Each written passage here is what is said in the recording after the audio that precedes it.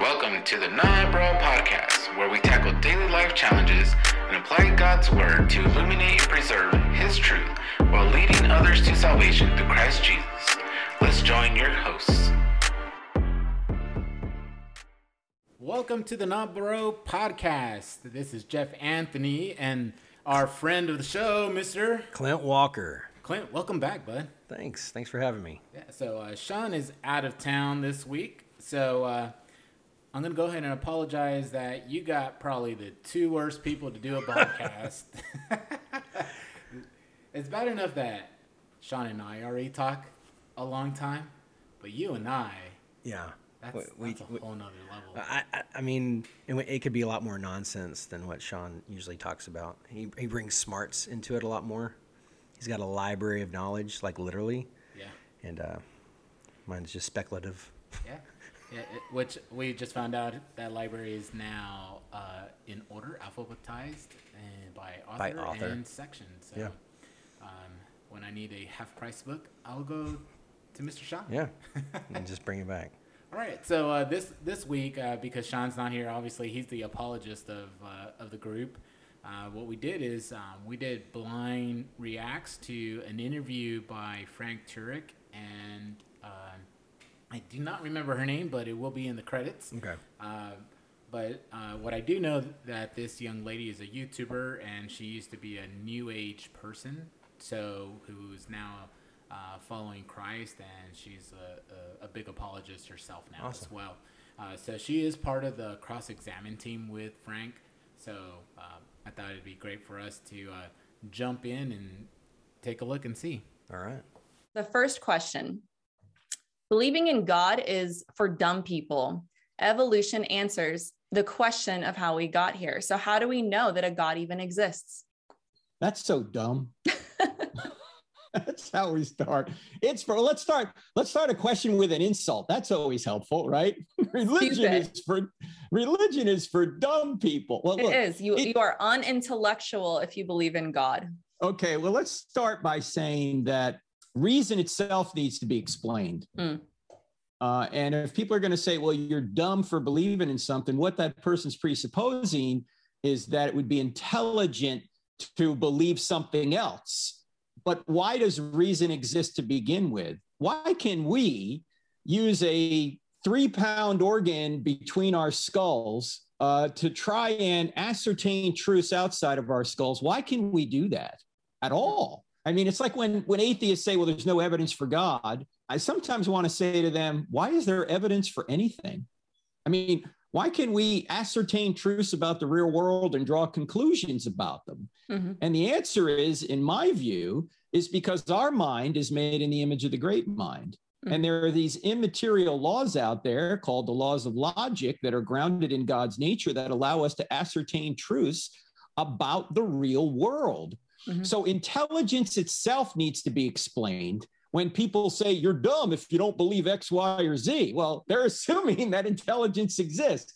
But let me even back out further than that, Melissa, and say this. When people ask me, how do you know that God exists? My answer is because God explains effects that we can all see around us. In other words, we're reasoning from effect to cause. And this is what scientists do. When they have an effect, they're trying to figure out what caused it. So one example of an effect is creation itself. We know that the universe had a beginning. That's the effect. So we're trying to reason back to a cause. And if space, matter, and time is an effect, then the cause must be spaceless, timeless, immaterial, powerful, personal, and intelligent. This is some of the things we unpack in our I Don't Have Enough Faith to Be an Atheist book and presentation. Mm-hmm. Design is an effect. So we're reasoning back to a cause, a designer. There's design in the universe and design in life. So we're reasoning from effect to cause. We have a moral law written on our hearts. That's an effect. So we're reasoning back to a cause, the moral lawgiver. We have the ability to reason, which is what we were just speaking about. That's an effect. So we're reasoning back to a cause, a transcendent mind.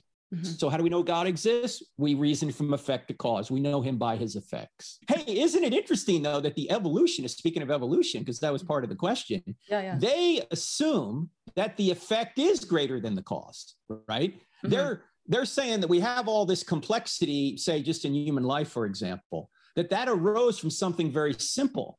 and somehow it brought us to this greater effect than the cause itself had to begin with. Well, that would seem to be a violation of cause and effect, because the cause can't give what it doesn't have. So the effect shouldn't have something the cause doesn't have. And yet they're saying, no, we're an effect, and it's greater than the cause that created us. These natural laws or whatever. So they're actually violating what is one of the principal elements of the law of causality, that the effect can't be greater than the cause. So the question is, believing in God is for dumb people. Evolution answers how we got here. So yeah, God is for dummies. Yeah. Can you find that at Barnes & Nobles? Well, I think there is probably God for dummies, like that book or whatever, but God is for dummies. And I kind of feel that sometimes if I'm around some friends or anyone who has been to schooling and they've been to college and they just have a higher level of quote unquote intelligence. They have become too smart for God in their own mind. So it's like a fairy tale to them. It's like Santa Claus or whatever. They have grown past that, and they are smarter. They have grown out from the need of needing God. But I think more. I think about things more than someone who just trusts the science. Like, so you have the science, but see, the science doesn't say anything. Scientists say something. And so the scientists with agendas can say things, say whatever they want. So if you just trust these people, you just have faith. And so we're both having faith. It's just what is your faith in? Mine is a creator that created everything, and yours is these men who have told you some stuff, and you assume and you have trust and faith that they have spent their entire life dealing with all that stuff, like scientists, tests and all those things, like so. Yeah, to kind of bounce off what you just mentioned there, that science doesn't say anything, scientists say things. They also, last week, Sean was talking about Einstein's greatest blunder, right? What he wrote in a false equation because he didn't feel good about beginning and end, but he doesn't also feel okay with eternity. So he wrote in this math boo-boo to get E equals MC square. So it so for ourselves, we weren't really taught evolution. We had a little bit of it, right, when we were growing up, but Big Bang was the biggest thing that people were talking about. But if we just related to Big Bang, scientists said everything was created from nothing. Which, right? In my mind, because they're like, no, there's just a starting point. There was never anything before that starting point. Now, we, as believers, we know that God's eternal. Correct. But so to their point, nothing existed in time, space, or matter. So in essence, they're telling the truth. Nothing existed. God exists outside of those three perimeters. So he created it. So the Big Bang actually, and I think that's why they're backing up from the Big Bang, is because it actually states that there has to be a creator. Yeah, that there's a beginning. There's a beginning of the universe. Or there's either, so the cause of creation is either God, a creator, an intelligent being, or a multiverse generator, some kind of like cosmic bubble machine that's just spitting out infinite universes. Yeah. So you either believe in that or a creator God. So it's your choice. Are you once again peeking at my notes? No, I'm yeah. That's going to be coming up here in the blind reaction. Was there anything else that stood out to you? I think it is funny to enter a conversation offending somebody. Yeah, that's never a smart thing to do. Yeah, you can't have a real conversation if you go right in swinging. Well, and as the Christian, we have to assume that that's what the enemy wants to do. They want to get us on our toes and get us offended and get us angry so that we can't reason. Because once we're angry and shouting. Our reason is out the window. Once we start shouting at each other, the conversation is over. There's no more conversation. It's now both of our walls are up. We're slinging arrows back and forth. We're not going to be moved by either side. Yeah. So I did have one more thing. It says, not evolution, but adaptation. So there is no sign of a species ever turning into a different species.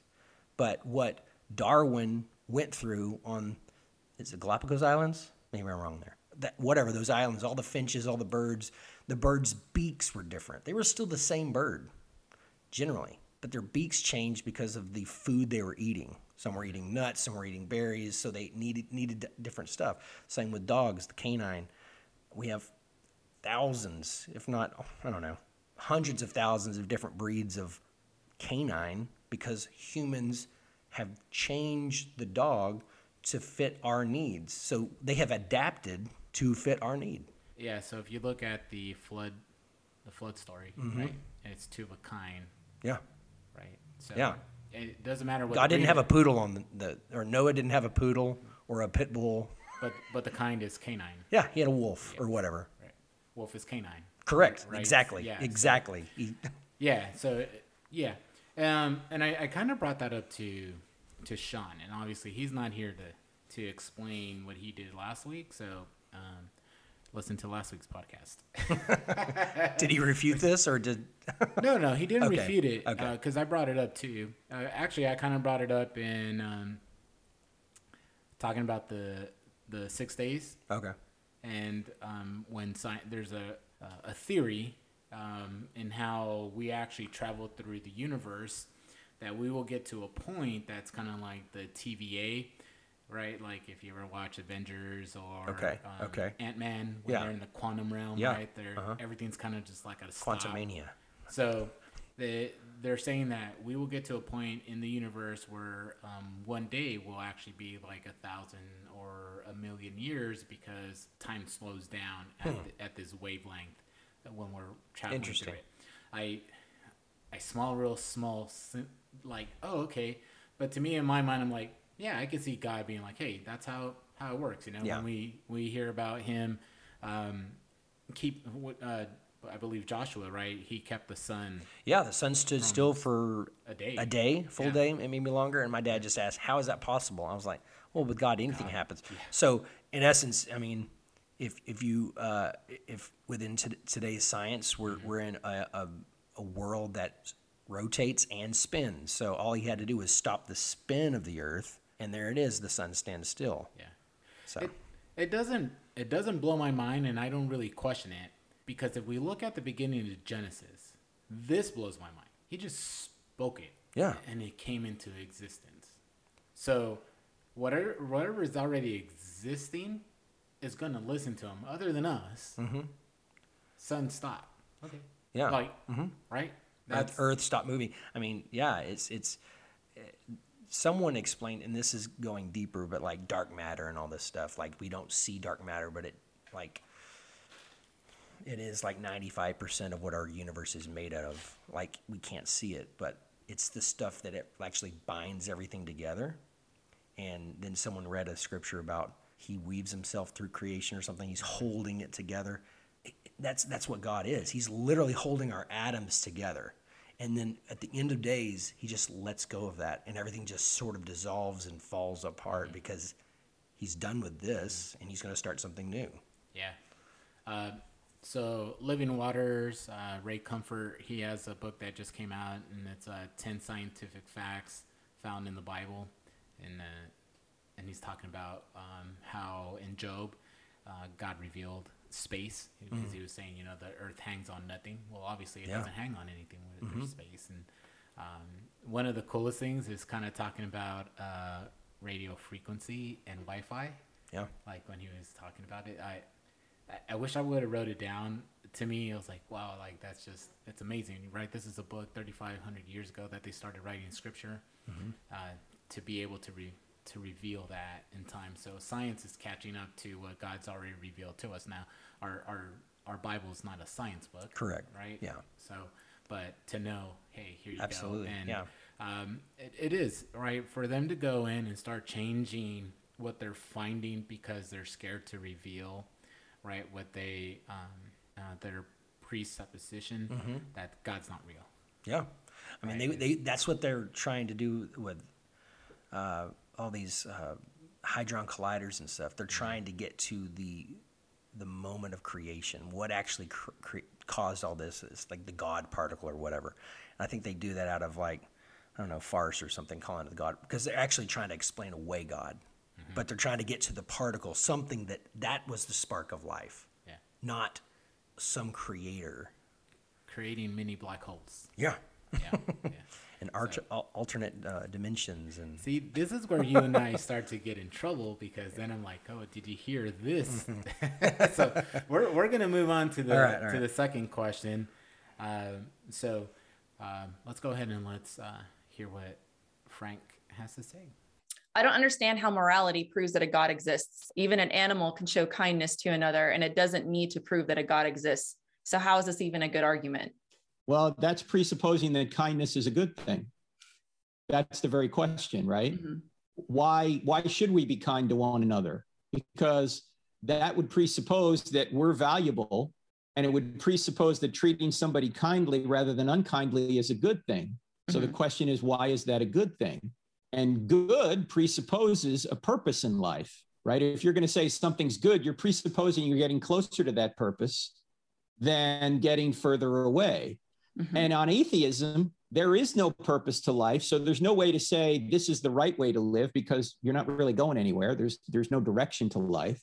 There's no grounds to say this is the wrong way to live, because, again, you don't have a purpose to life. Well, you don't need to prove God exists to know right and wrong. That's certainly true.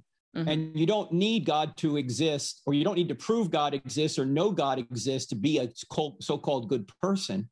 But God must exist for good to exist. Otherwise, everything's just a matter of opinion. Right? It's just my opinion against, say, Hitler's opinion, or my opinion against Stalin's opinion. If there's no standard beyond us, we can't say one particular behavior is good and another particular behavior is bad. So you don't need God to know right and wrong. You don't need God to be good or bad. There just would be no good unless God existed.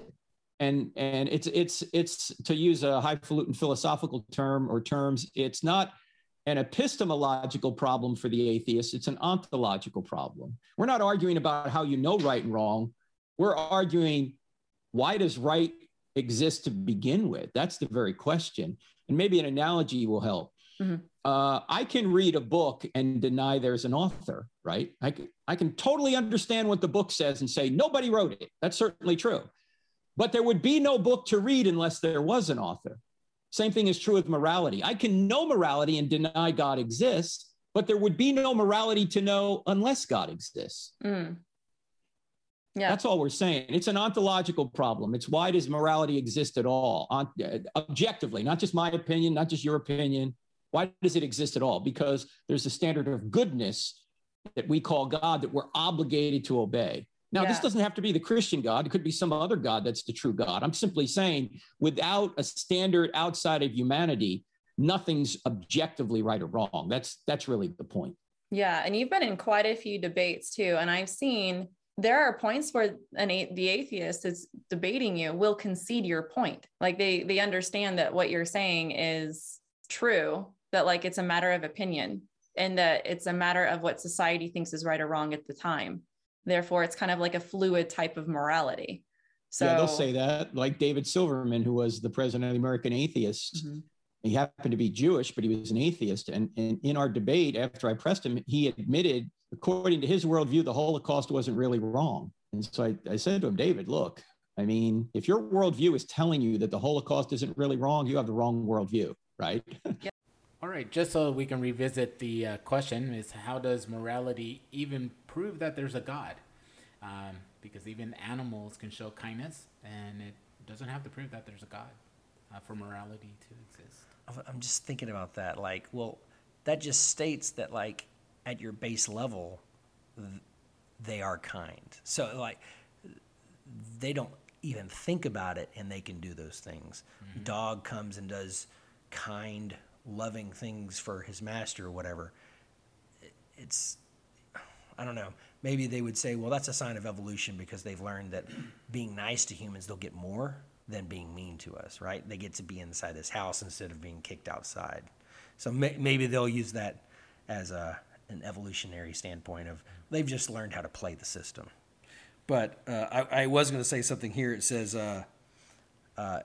if I believe in the way they think, I get more if I just take it. So kindness is actually a weakness if there is no God. Mm-hmm. So if there is no God and I'm stronger than you, I'm just going to get a gun or whatever. I'm going to beat you up. I'm going to take what you have. I'm going to have everything I want and more than, because I can just do it by force. And that's the strongest will survive sort of thing, right? The fittest, strongest will beat out the weaker. Yep. Survival of the fittest. Yep. Yep. So I love the way he started. That you're starting with the presupposition that kindness is a good thing. Is kindness a good thing? Absolutely. Right. You just said it's a weakness. How is it? Well, I'm saying if I believed in the way they thought, absolutely kindness is a good thing. And that is from God. Right. For sure. Right. So if you were standing on that, it'd be like, well, why is kindness a good thing? I mean, why are you even bringing up kindness? Yeah. Right. But you're not bringing up that animals are savages too, right? You have animals that are eating the rabies that are. Chimpanzee will just rip each other apart for nothing. They don't eat each other. They just kill each other for sport almost. Yeah. And it's kind of like any other topic. You're going to pick a strongman topic, right? Yeah. So, but I do love that. It's okay, great. Well, why does it matter if you don't even believe in God? You go in and being an idiot, being rude, being a total jerk, being a thief, a drunk, you name it. Yeah. Does it really matter if there's not a God? Absolutely. And someone who is firm in that belief, they have to accept that you are by nature doing what you will do, and there's no right or wrong in you, and there's no right or wrong for anyone. And when they have to really boil things down to that, you start to bring up pedophiles. Okay, they're not doing anything wrong. They're just loving children. It's society that's saying that's wrong. And so we're actually being evil to them by telling them their natural instinct is the wrong thing to do. You can take it to, there was tribes of cannibals. Their whole society said, this is the right way to live. Outsiders come in, we murder them, we eat them. Everyone in the society says that's a good thing. So, but you standing outside of that society would say, no, that's wrong. But why is that wrong? Yeah, so tapping back into evolution. I'm going to bring up evolution a little bit on the, basically it was an amoeba, got struck by lightning, turned into a fish, fish to have legs, crawled on. That's as much as I know about evolution. The story, right? Yeah. After that, I kind of just zone out, which I shouldn't because I don't ever want to feel like I don't care enough to hear someone completely out. I don't have to agree with their presupposition. Yeah. But it's a hard word for me to say, so that's why I'm exactly. saying it very slowly. Did you write it down? I did. Okay. It's probably phonetically, so you could say it. Yes, it's probably misspelled. So. I'm not going to judge you. You shouldn't judge me either. Well, the Bible does say that. Don't. No. We're going to stay on track. Don't judge your spelling. Okay, so we're going to pin a little bit on the evolution. Let me get back on track where I'm heading with this, with morality. Okay, so in what I was studying morality or even good and evil for week number 2 of the Christian sexuality class, we brought up this, that is it always God's law that tells us right or wrong? And then if we don't have God's law, how can we tell if there's right and wrong, right? So most people will say, hey, if you don't believe in a God, so the law doesn't matter. It's non-existent like God is. The Torah, all that stuff. Right. Yeah. It's non-existent because God doesn't exist, right? But morality is set up, kind of going to your point, based on society. There's a societal contract, okay? The way our current society is heading for the United States, I can't talk about the whole entire world, but we can talk about where we're at now, is that, yes, pedophilia is a mental disease, so now they can't even really be charged the way they should be charged when they get caught in it, right? And it's bad for us to judge them or whatever the case may be, right? To call them out and be like, hey, these things, society is making it okay. So it's kind of like a crime of passion. Like if I see you in bed with my wife and I shoot you and her, that's a crime of passion, and I get off easier because of that sort of thing. Yes. Mm-hmm. Interesting. So both Ryan and Sean brought it up in the Wednesday class at men's, and they were McCormick. Colin. Yeah, Colin. They brought it up that it literally just passed. Oh wow! It literally just passed. So I've been so busy, I haven't been able to research it. Well, they've been saying that for decades, that this is step by step. The agenda is not always about what it's doing right then. They have long-term agendas. Yeah. And so the pedophilia, they said that a long time ago, that they're going to try to normalize that.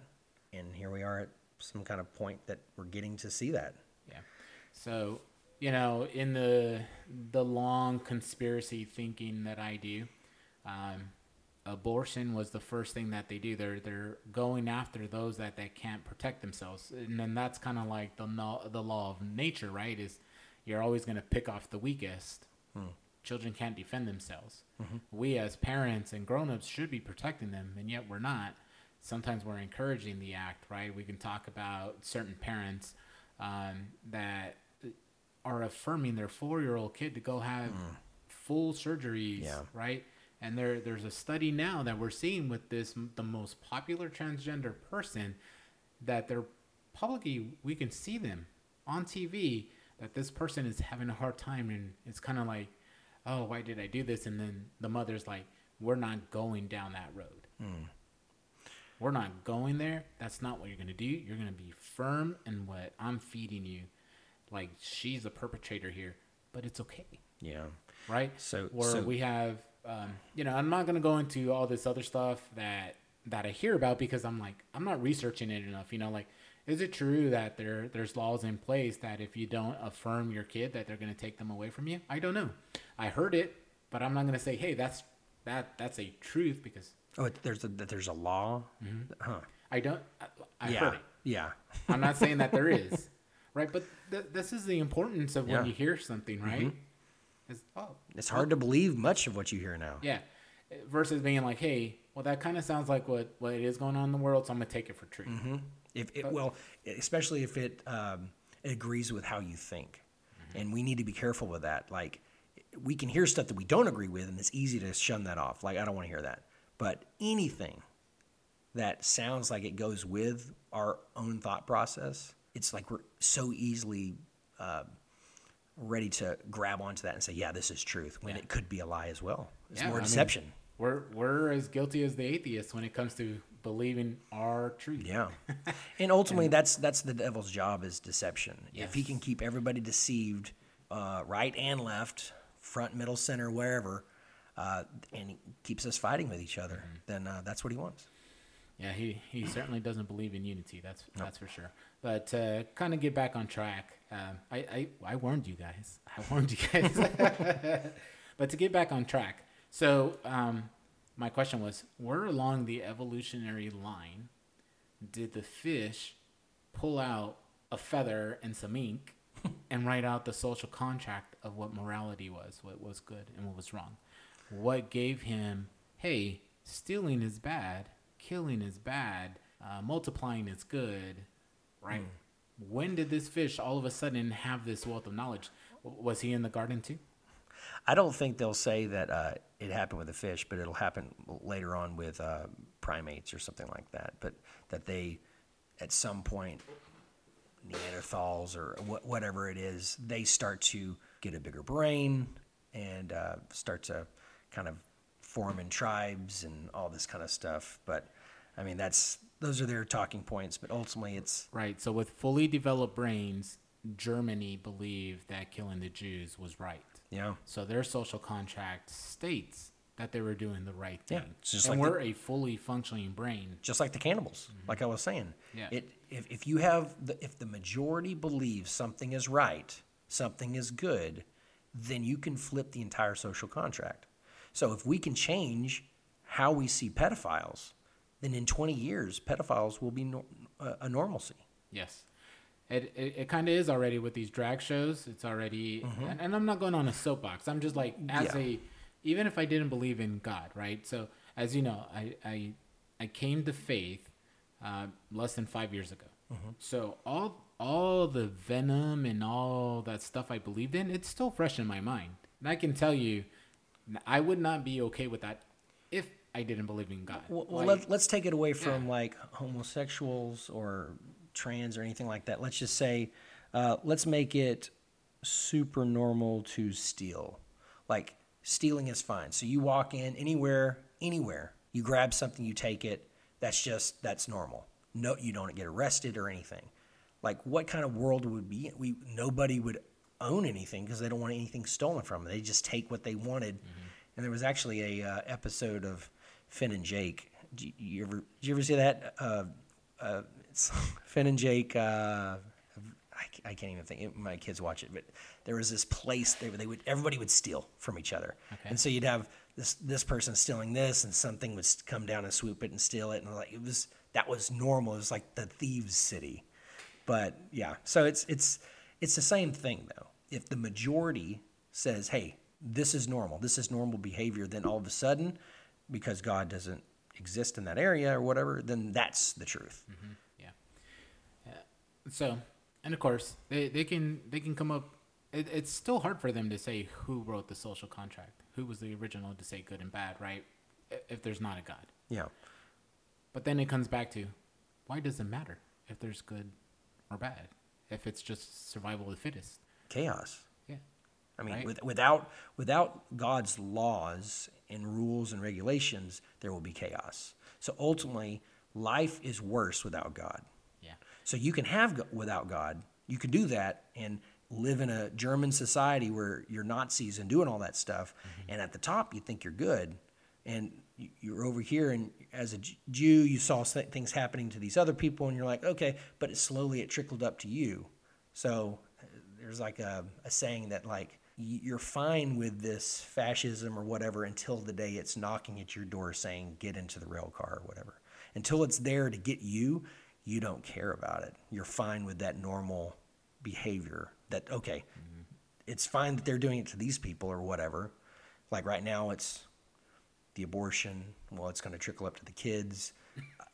I mean, at what point it's going to be knocking down on your door? Yeah. If you don't have kids, this isn't my fight.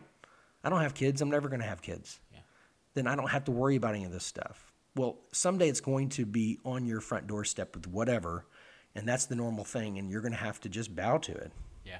Yeah, definitely. So talking about the law, so the Bible, just like many other things that we were just kind of talking about earlier, that the Bible is not a scientific book, but there's science in the book, in the word, that scientists are now like, oh, okay, hey, it's being proven through science what was written 3,500 years ago. So when we talk about judgment and what's good and bad, well, God's the creator of all things. He's the author of what's good and bad, right? And that's what he was saying, that without God, good doesn't exist, okay? So I'm going to read out of Romans 2, 12 through 16. I'm reading out of the NIV. All who sin apart from the law will also perish apart from the law, and all who sin under the law will be judged by the law. For it is those who hear the law who are righteous in God's sight, but it is those who obey the law who will be declared righteous. Okay, indeed, when the Gentiles who do not have the law do by nature things required by the law, they are the law themselves, even though they do not know the law. They show the requirements of the law that are written on their hearts, their conscience also bearing witness, and their thoughts sometimes accusing them, and at other times even defending them. Oh. This will take place on the day when God judges people's secrets through Jesus Christ, as my gospel declares. Yeah. So, whether you believe in God or not, it's already in you to know what right and wrong is. So, if God used a fish to create us, let's just go down that realm. Yeah. Guess what? You know when he pulled out that feather and ink, when God said, "Hey, here's my law, Moses." Yeah.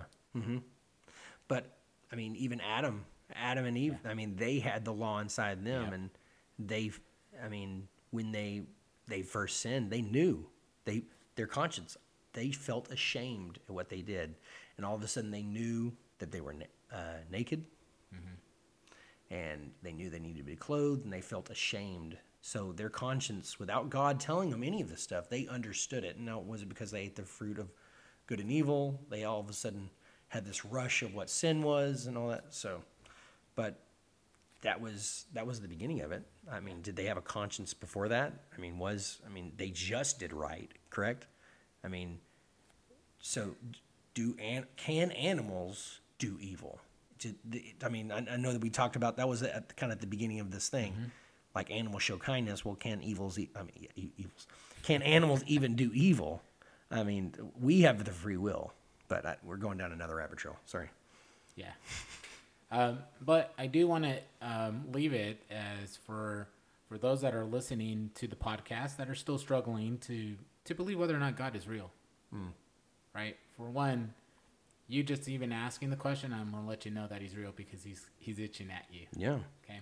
So, but if there is no God, it doesn't matter if you're good or bad, because everyone uses this example, so I am. Both Hitler and Mother Teresa are in the same location, in the ground. Oh, in the ground, yeah. Right? So for sure. Yeah, but because there is a God, we know they're in two different locations. Yes. Or that ultimate eternity is in two different locations. Yes. So. All right, Amen. Cool. Let's go ahead and let's see. Unless you have something else, I see you're looking at your notes. I had something. It was from the previous. We had talked about something during our break, but irreducible complexity. You can just look that up. Irreducible complexity. If you don't believe in God, that's a huge proof of things that are God created all at once. Evolution couldn't change and test out this thing and test out this thing. All of these parts of this, I think it's called the flagellum, Flagellum, something like that. Look it up. It's like the mousetrap. There's no part of the mousetrap that you can remove without it being a broken mousetrap. So it's the same thing. So it's like God created this flagellum, and no part can be missing without it not working at all. So that plus DNA are kind of my heavy hitters on why I believe in God. Yeah. That there's a creator. This is code. There is so much. Yeah, absolutely. So much, and people have to work. So yeah, let's move on to the next one. Okay, let's go to the third one. Why can't multiple universes explain the fine-tuning argument? Well, first of all, there's no evidence that multiple universes exist because by definition, they're outside of our observation. We can't observe these. And secondly, as Paul Davies, who is an agnostic astronomer from Arizona State University, put it, he said, the multiverse is a dodge. It's a way of multiplying possibilities because this universe appears so designed. In other words, nobody would be talking about multiple universes unless the fine-tuning design argument was so strong.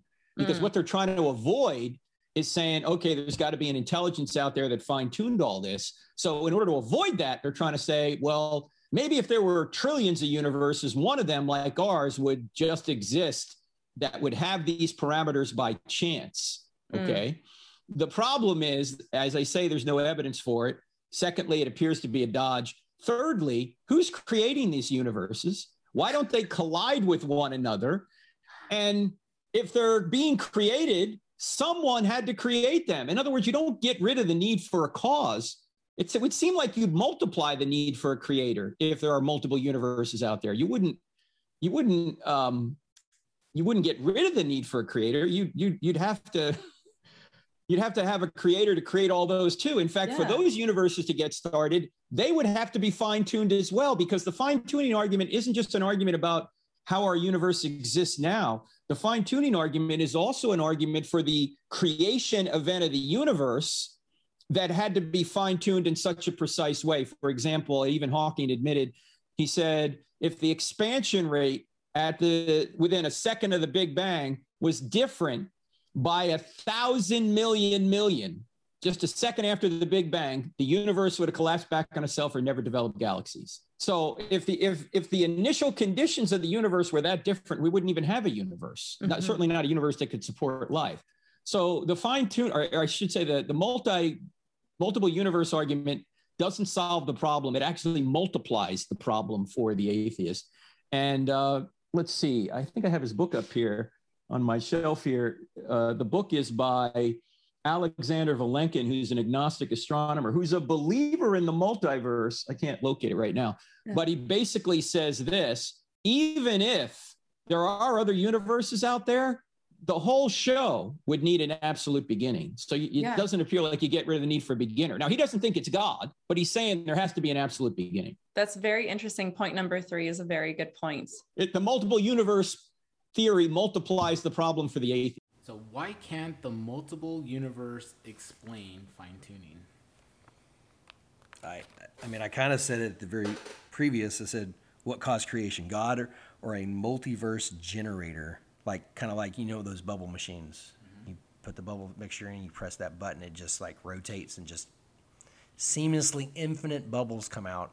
As long as it has that liquid, it's just going to keep spitting bubbles out. So ultimately, you have to believe in either a creator or that thing. That has always been. That nothing created it. It's always been there, just spitting out random galaxies. And they'll say, not trillions, but infinite. If there's infinite multiverse, if there's infinite universes, then there's infinite that have no life and infinite that have life. So it's the same as the God of the gaps theory, but theirs is the multiverse of the gaps. Explain gods of the gaps. Well, God of the gaps is, I can't really fully tell you why this sort of thing. Just God did it. God did that. God created it that way. I don't understand it, but God did it. So me, you, whoever, get in a conversation with someone who's a little bit smarter, they start spouting out something. They kind of make us feel stupid, and we just say, well, God did it. Well, that's a cop-out. I mean, we need to get better at whatever we're talking about to better talk to them.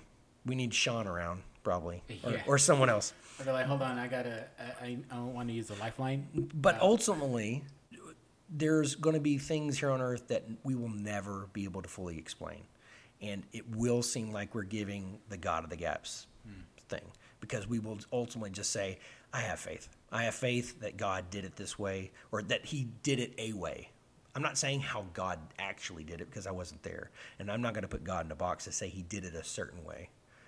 But they're going to say, oh, the multiverse. Well, that does away with your fine-tuning, because it just spits out infinite. So infinitely, you're going to have a universe where you're the president of the United States, and I don't know, king of Zimbabwe or whatever. Yeah, there was a show I was watching on Amazon called The Man in the High Castle. Mm-hmm. And you ever watch that? I think so. Yeah, it was a book first, but basically that's what's going on. There's multiple universes. In one universe, Germany and Japan won World War II, and then there's the universe that we live in. But your body can't be in existence in that other universe either. So in order for you to travel, that person has to be dead in order for you to travel. To go into that universe. Because you cannot exist. So the theory of that, based on Man in the High Castle, is that no, you cannot exist in that one at the same time. At least you may have existed, but that person has to be dead. But you have to be the same age, and you have to be everything has to line up. Yeah, but then Marvel, for you to time travel. Marvel, you can just go wherever you want. Yeah, but you can't touch. Can't be together. But you're using your analogy of the bubble machine. You still got to have someone to put in the liquid. Yeah, but ultimately, you say that thing is infinitely always been working. It never needs anybody to repair it or anything. It's always working. All of its part, you have to go there. That some part of your faith, whether or not you have faith in God or faith in science, ultimately, you have to have something that is infinite, that's always been. Because ultimately, there is a creation point. And to create anything, you have to be outside of space, time, and material, right?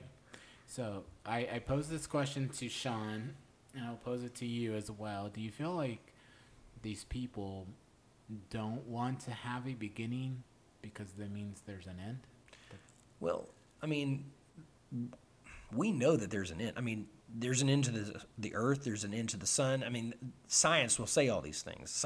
The earth will end up burning up when the sun turns into a red giant, which is whatever, billions of years from now. So ultimately, unless we have learned how to be a spacefaring people and we get away from Earth in a billion years, the human race will be done. So I believe they understand that there's an end. But as far as it being a beginning, they just don't want to bow down to the idea of it being a creator. So things can end. I think they're fine with that. They're fine with their own life ending and it just being blackness, just black. Is it that they have a problem with the beginning, or they just have the problem that God's the beginning?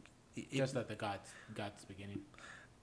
Like I said, if you believe in the multiverse or whatever, ultimately, if you take your logic to the umpteenth level, you have to logically get to a place where something has to be outside of space, time, and material, right? So something has to have always been eternal outside of all those things to create those things. So it's either an impartial or whatever inanimate object that just has always been doing something, this bubble machine, spitting out multiverses, or an intelligent designer who chose to do things a certain way, created one universe perfectly, everything fine-tuned, and then created a world and put humans on there and all the animals and all our complexity.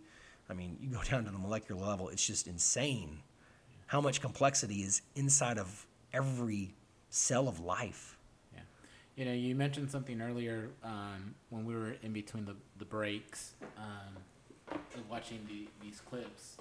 It seems like the people who get more educated, the more stupid they get. In a bit, that's not the word you use. They think they're getting smarter, and in society's terms, they are getting smarter. They're putting more books in front of their face. They're reading more. They've got more degrees. They're a doctorate now. They're a double doctorate. And if you don't believe what they're saying, you're just an idiot. Because I've done all the work. I've done all the study. I've read all these research papers and all these, papers from all these other scientists. It's like, you're just a peon, dude. You have a dumb brain. Your IQ's low. Why are you trying to come to me and and tell me that there's a creator when I've done all this and I understand way more than you? They've discounted a conversation with us. Those people can never sit down with a me or you and have in their eyes, an intelligent conversation. They are literally talking to little monkeys when they talk to us, and so they're just like, it's not worth their time. Yeah, and what I was going to is, as a simple thinking person, I am too. I don't wrestle with that there's God. Mm-hmm. You know, and Frank said, hey, whatever God, just insert God, right? But these guys, the more and more they study, and the more knowledge that they get, the more they try to remove themselves. Not all of them, right? I'm not throwing all of them in that boat, but the majority of them do that. And then it to me, when I talk to people like that, I was like, man, I go, you're in the human sense. I go, you're absolutely right. You are more educated than I am. I go, but if we look, and I understand that you may not believe that the Bible is true. I go, but just as a simple person looking at it, I can see why the forbidden fruit that held the knowledge, why it was a big issue. Because your quote unquote education is now leading you away from what saves you. It's their ego. Yeah. They have filled up their ego so much. Yeah, easing God out, right? Yeah. So. Oh man, this is why I should have wrote down my notes. You just said something and it popped in my head, but it's gone now. It's gone now because if I say anything good, it's not for me, brother. So. That's what I've said. Yeah, I'll let it go. I'm sure it'll come back. Yeah, I wish I could re-listen to what you just said, but you'll get an opportunity tomorrow. Okay, I'll call in to the next episode. There you go. Yeah. Let me see. I thought it was great. I was thinking like. I wrote it down. Let me see. He was talking about the universe fine-tuning itself. So if there's not a God, so is the universe an AI, right? Because I'm thinking like current times now, the only thing that fine-tunes itself and learns from itself to be better is AI. Mm-hmm. Self-learning, yeah. So I mean, that goes into, so there's this multiverse thing, and then there's also simulation theory. Mm-hmm. And you can take simulation theory either way. As a Christian, I can see a simulation theory and say, well, there's still a need for a creator to create the simulation. So, but you could say, oh, that's an AI. That's a futuristic AI. Maybe it's an AI that we created that ultimately later on creates a simulation to simulate the old ways. So, but either way, there's a creator involved in any of that. Yeah. Like we're always going to go back to who created that. What was the uncaused cause? So you have to have something that never had a cause, never brought it into existence, that caused the first cause that then caused everything. So the initial first uncaused cause. And that's God. Yeah. Did you have anything else that I'm eating myself up. I'm trying to rewind time and think about what I was just going to say. But and he's really good about always starting off with the first answer always breaks down whatever they're trying to come out, because he's all like, well, first of all, there's no evidence of multiple universes. Correct. Right. At least not in anything that we go in observation, which I laugh because, right, when they're like, well, sciences are the things that we can observe, but it's like, okay, you can't observe it, but you're telling me that that's a. So he said, why don't those bubbles touch? Well, I've heard another theory. Mm-hmm. I heard another theory that when two bubbles, these two multiverses touch, two universes touch, that when the films, like imagine it getting so close and the touching of that film, there's energy transferred from both universes that causes another universe to be born. And that's the Big Bang of a new universe.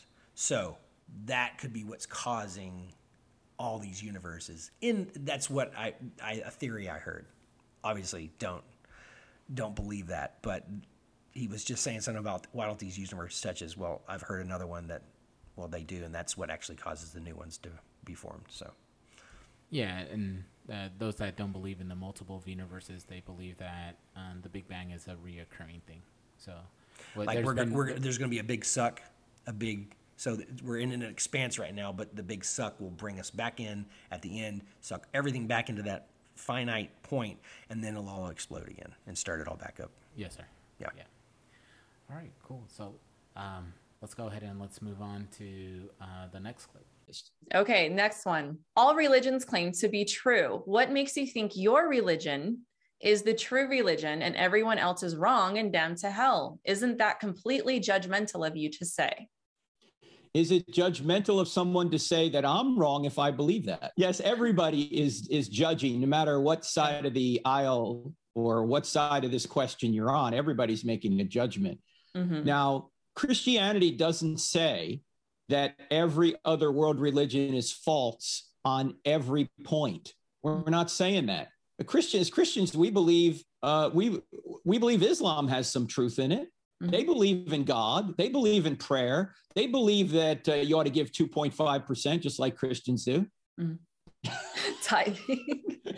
2.5%. That's it's 2.5 in Islam. Yeah, that's why maybe we ought to become Muslims, because we don't have to give as much. So no, I mean, Christianity is not saying that every other world religion is completely false on every point. Mm-hmm. What Christianity is saying is that where it differs from the truth, where it differs from the Bible or differs from the truth of Christianity, it's wrong in those areas. Mm-hmm. Islam's saying the same thing.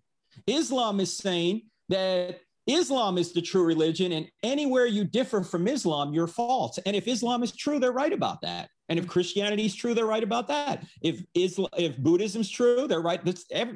See, truth by definition excludes its opposite. So the only question is, what is true? And Christians are merely saying that if Christianity is true, then anything that disagrees with Christianity would be false. And every world religion says that. And those that don't are just illogical. I mean, if a world religion could say that all world religions are true, well, by definition, they can't be true because they teach opposites. For example, Christianity treats God as or Christianity believes God is triune. And of course, Islam doesn't. Christianity teaches that you're going to be your own person in the afterlife. Buddhism doesn't. They both can't be true, right? So the question isn't about being judgmental or being narrow. All truth claims are narrow. The question is it true? And the last part about, well, does that mean that everyone's a non-Christian is going to hell? People go to hell not because they're non-Christians. People go to hell because they've sinned. It would be like saying it would be like saying you die because you don't go to the doctor. No, you don't die because you don't go to the doctor. You die because you have a disease. Now, maybe you could prevent dying by going to a doctor. And the same thing is true with Christianity. Maybe you could prevent eternal death by going to the great physician. But the reason that you're going to die is not because you haven't gone to the doctor. The reason you're going to die is because you have a disease. The reason you're going to be separated from God is not because you haven't believed in Jesus. It's because you've sinned. Now, you could prevent being separated from God if you believe in Jesus, because God's not going to force you into heaven against your will, right? If you don't want him now, you're not going to want him in eternity. And by the way, the issue of hell is a moral question, right? Someone is trying to say, well, it'd be immoral of God to send people to hell. Well, why would that be wrong? By what moral standard are you saying that that is wrong if there is no God? If there's no God, there's nothing right or wrong. Now, they might come back to you, Melissa, and say, well, you're saying your God is a God of love. Why doesn't he accept all people? He does accept all people, but he's not going to force people into his presence against their will. If they don't want Jesus in this life, they're not going to want him in the afterlife. So he's going to separate himself from them. That's called hell. It's separation from God. Now, obviously, we could spend more time talking about this, but the main point is that every truth claim excludes its opposite. And every other world religion is exclusive to some degree.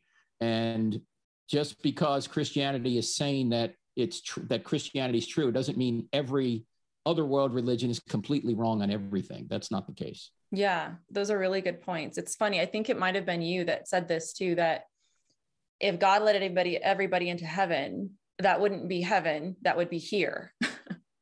Like that's right. We're all here. Yeah. It's like, we're all here already. And like, there has to be something different about that aspect, about that entrance into heaven. All religions claim to be true. What makes your religion true? That it's the truth. Straight off of me. What I had heard, someone other than me has kind of gone through all the religions, read through all the books, and Christianity was the only one that had a savior. Was the only one that had something that you would look to this other being, not yourself, and say, okay, this thing, this person, this being, this Jesus died for me. Everything else is, how can I be perfect? How can I be good? How can I earn heaven? Every other religion is that. You have to do certain things. If you don't do it, then you are blah, blah, blah, whatever. You won't get this reward. You won't get this eternal reward. You'll just get less than if everybody said. But Christianity is, Jesus died for you. Everyone has sin. And all you have to do is just fall at his feet. Say he's Lord, and you have it. So yeah. So I was watching a Joe Rogan podcast, and I can't tell you which episode it was. I was driving down to Conroe, but once again, just another atheist, someone that just thought the notion that there was a God, and let alone that a God would come and be man and be resurrected and save humanity. Just the notion of that seemed very, very silly to them. And this person does a great job of what we should do is investigate the evidence, right, and see what comes out of it. And so he was talking about that, he studied Buddhism, he studied Islam, he studied other religions, and they all talk about this man named Jesus. And they're like, yeah, Jesus is good. He was something, and he's a way. All of them. He's a way. A way. But when it comes to Jesus, he's the way. The way. Right? So if they're all saying, hey, because the Buddhism doesn't say Muhammad, and you know what I mean? So he's just, look, they don't bring this up. They don't bring this, but they do bring up Jesus. They do bring up Jesus. And so when he started, he's a prophet or whatever. Yeah, whatever their view was, but that the key thing that came out is that he is a way, right? So if everyone's saying that he is the way, that's a true statement in his own when he's like, hey, I am the way. There is no other way but me. And that's why everything leads to me. You know what I mean? So I thought that was really great. But once again, just kind of entering this conversation, I love, once again, you know, Frank has been doing this for such a long time, right? And he was like, oh, wow, you're judging me because I'm judgy. Yeah. Why's that whole the kettle calling the pot black or whatever? I don't know. What's your English thingies there? but like I think you're getting to it is oh my gosh, I just blanked. Continue on. I was talking about that they all lead to, you know, like all roads lead to Kevin Bacon. Yes. All roads lead to Jesus. Six separation of Kevin Bacon. Yeah, there's only one truth. Yeah. And everybody has their truth. But when you really like think logically, there's only one way this all happened. And you can think it a certain way, but ultimately someone's wrong and someone's right. There's no way that like Buddhism, Muslim, and Christianity are all right like 100%, right? Correct? So yeah, and that's what he says. There's only going to be one that's right. And you know, and even Frank says that in his book. He goes, if we're wrong, we should be the most pitied. Yeah, well, that was Peter too, right? Peter, Paul. I believe Paul. Yeah. Paul, yeah. If we were to be wrong, we've devoted our entire lives to this, and I guess that's the same for any of them. If you've devoted your life to something and it's wrong, then you're to be the most pitied. So yeah, I mean, I agree with a lot of things. I mean, I want to say a lot of things. Some things in other religions, it makes a lot of sense, and some of those things, I'm like, man, that feels like that's locked in on what this reality is. Like that makes sense, but Christianity kind of doesn't go there. And so I'm like, I really like that. And I have to like gauge, okay, am I being anti-Christ right now? Am I thinking opposite of what Christ is because I want to think this way? Or am I adding to my knowledge? And that's a scary place to be. But if we're questioning things, we're testing the spirits, we're testing what we're receiving. Is this from God or is this from Satan?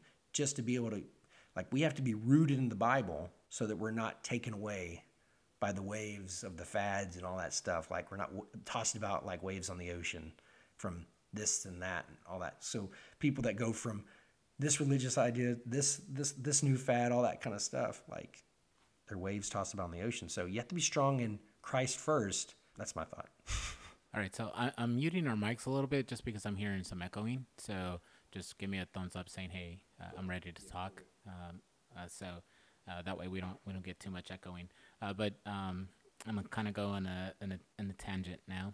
So that's why I really muted you, to be truthful. No, just okay. So I'm glad you talked about that. You know, the different religions. He talked about the different religions. There's several things that really came out to me in this specific video.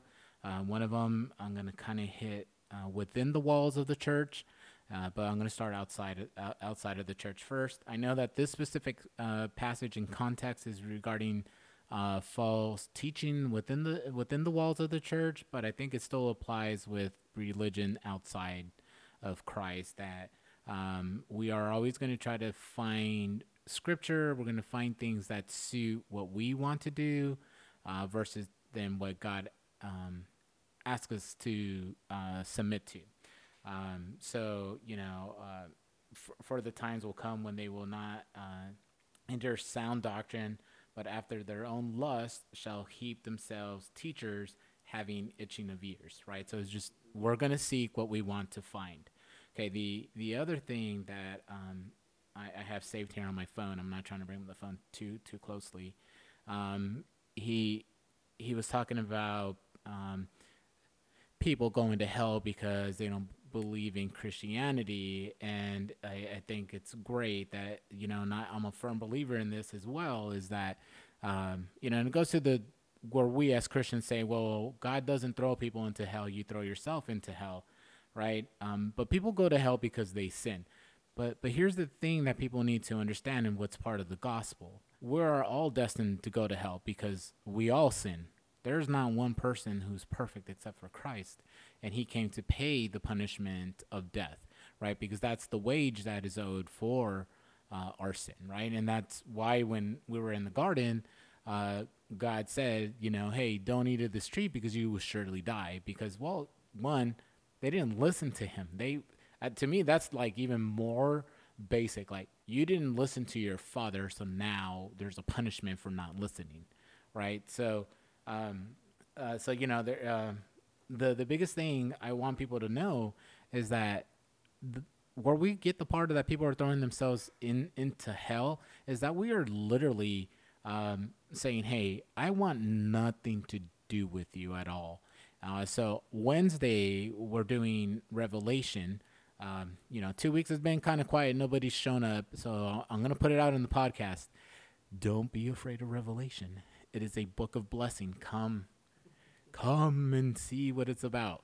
Hold on. I had you on mute. There was I forget which president it was, but read it. He said, I read Revelation once, and it was a book of horrors, and I never opened it again. I forget which president that was. I was going to go somewhere else with that, but... Horrors. When in Rome. So I'm going to put you back on mute just because of the echoing.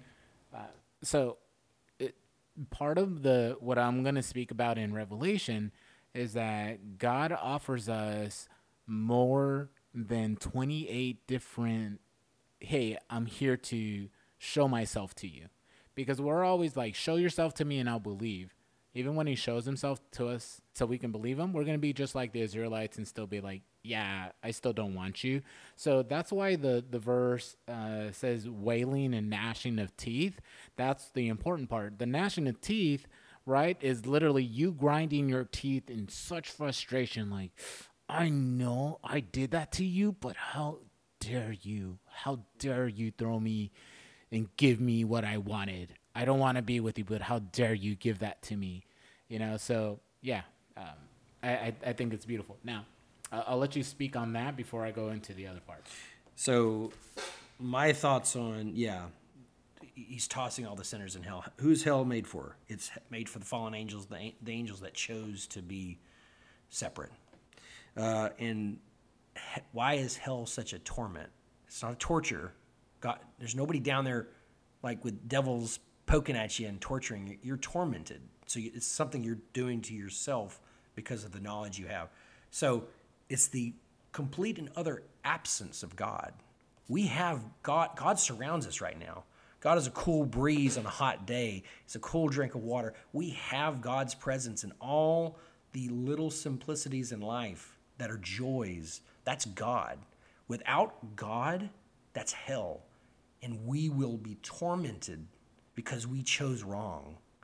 And we will be like the rich man calling up to Lazarus, please just dip your finger in water and touch it to my tongue, and that'll give me relief from what I'm missing because I have no part of God here in this space. And yet in that story, never once did he said, hey, get me out of here. Because he knew he couldn't. He didn't have power to do that. Yeah. But he did say, oh, go tell my brothers, go tell. And he was like, they have Moses and the prophets. If they don't listen to them, I mean, that's where the weeping comes, right? There's going to be many of us who are going to be weeping because we're like, but I did all these things for you. I sinned 6 days out of the week and showed up to the building. I mean, why would you throw me out, right? So, and I know we can go into further doctrine when it comes to this stuff, you know, because it does get a little bit confusing in the sense of, you know, that you just have to believe in Jesus, but the scripture also says you have to repent and be baptized. There's a lot of other things, right? But we're not going to go too far into that. But I am going to upset people right now because this question here can be asked within the big C, because if you are not a member of Church of Christ, you're going to hell. If you're not a Catholic, you're going to hell. If you're not a Latter-day Saint, you're going to hell, and so on. So I'm not picking on a denomination per se. I'm just saying the big church in general that we do have this problem and this view where we have to do apologetics within the walls itself. So go ahead. So I'll speak to the old cliche of only the churches of Christ are going. And in the Bible it says it does speak to the Church of Christ, right? But I think that's the universal. The body of believers that have ever believed in Jesus are in the Church of Christ. Be careful with universal. That's Catholic. Okay. Everyone who has put their faith in Jesus is in the Church of Christ. So that can be a Catholic, that can be a Baptist, that can be a Lutheran, whatever that is. If you in yourself have had that moment where you have put your faith in Jesus and followed what the Spirit has guided you to do, we're in the same body of believers. And I said it, I don't know if I've said it on this podcast, but we're going to be surprised who we see in heaven, and we're going to be surprised who we don't see in heaven. I would not be surprised who we don't see because, I mean, if I'm not up there, it's justified.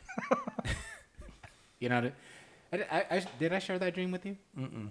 So I had a dream that the rapture happened and that we were setting up for an event at the church building. Of course, Cody was throwing the event, right? So you know how much work that is. Mm-hmm. And as people were helping, they just started suddenly disappearing. And I was like, it's happening. And then that joy went to like, oh my goodness. Dread. And at that moment, I had fear. I had fear in my heart. But you want to know what came out of my mouth? It's justified. And as soon as I said that, I disappeared. Right?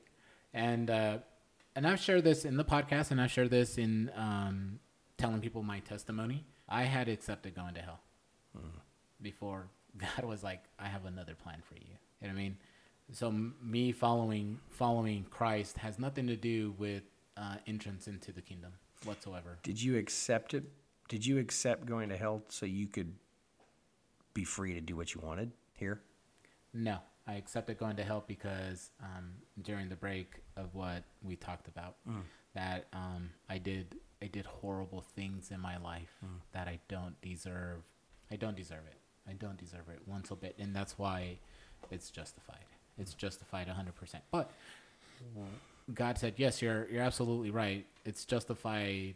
It's just for me to send you to hell, but because that's not who you are anymore, I'm not sending you there. What you are is my adopted son." Amen. Christ. Amen. The devil doesn't no longer have that power in me. So when he tells me, "Hey, man, you deserve to go to hell," yeah, you're absolutely right. Absolutely right. But Jesus. Yeah. Exactly. So, yeah. Anything else? Yeah. So I know, once again, I'm not picking on any specific denomination in Christianity, but what I am picking on is on all of us to understand we follow the same. There's debates, I understand, but if the pillars of what we're following are the same, right, we can go ahead and still disagree on things that we don't. Because I can tell you, I love our church. I love our church 100%. But there is some things that I'm still kind of like, oh, I don't agree with it. Yeah. Right? But they're not salvation issues. Yeah, agreed. If it was a salvation issue, then I would voice up. Other than that, I'd be like, okay, we'll agree to disagree. Yeah. But hey, I love Christ, you love Christ, and we're trying to serve him. Let's go serve him. So, yep. So, I have a couple more things here. I don't even know where they fit in the thing. I wrote something down, so I'm going to say it. Death comes for us all, no matter our choices. Like, I think he was like saying something about like I died because I didn't go to the doctor. Well, it doesn't matter what we choose. Death is coming for us, and but why? Because we're mortal. Sin ultimately entered into our existence, and it's decaying us. It's decaying our living body. and we have a second chance to be immortal. Well, we're going to be immortal either way, right? Yes. Thank you. I think we've had that conversation. A lot of people think like, oh, there's a lot of people, and I was included one of those, that was like, oh, those who get in heaven get eternity, and then those who don't get into heaven have annihilation. And it's end of existence, right? But his word doesn't say that. His word says it's an eternal damnation, right? And so yes, everyone has eternity. So I've used this analogy that Muhammad Ali has had given. Sting like a butterfly, float like a bee. No, I'm kidding. He's given some great ones, right? So, but he said to get, because it's so hard for us to understand what eternity looks like. He used the Sahara Desert as an example of eternity. I'm gonna put you on mute really quick. He said, you can imagine just how small a grain of sand is. This little grain of sand represents one lifetime. You can only go and pick up one grain of sand for each life that you have, but you have to clear out the Sahara Desert. And by the time that's over with, you're just at the beginning of eternity. Yeah. I thought I made up something similar about an ant. There's a string from the earth to the moon, and this ant is taking grain by grain the entire earth to the moon. And once he's completed that, that's day one of eternity. I like the other one better. No.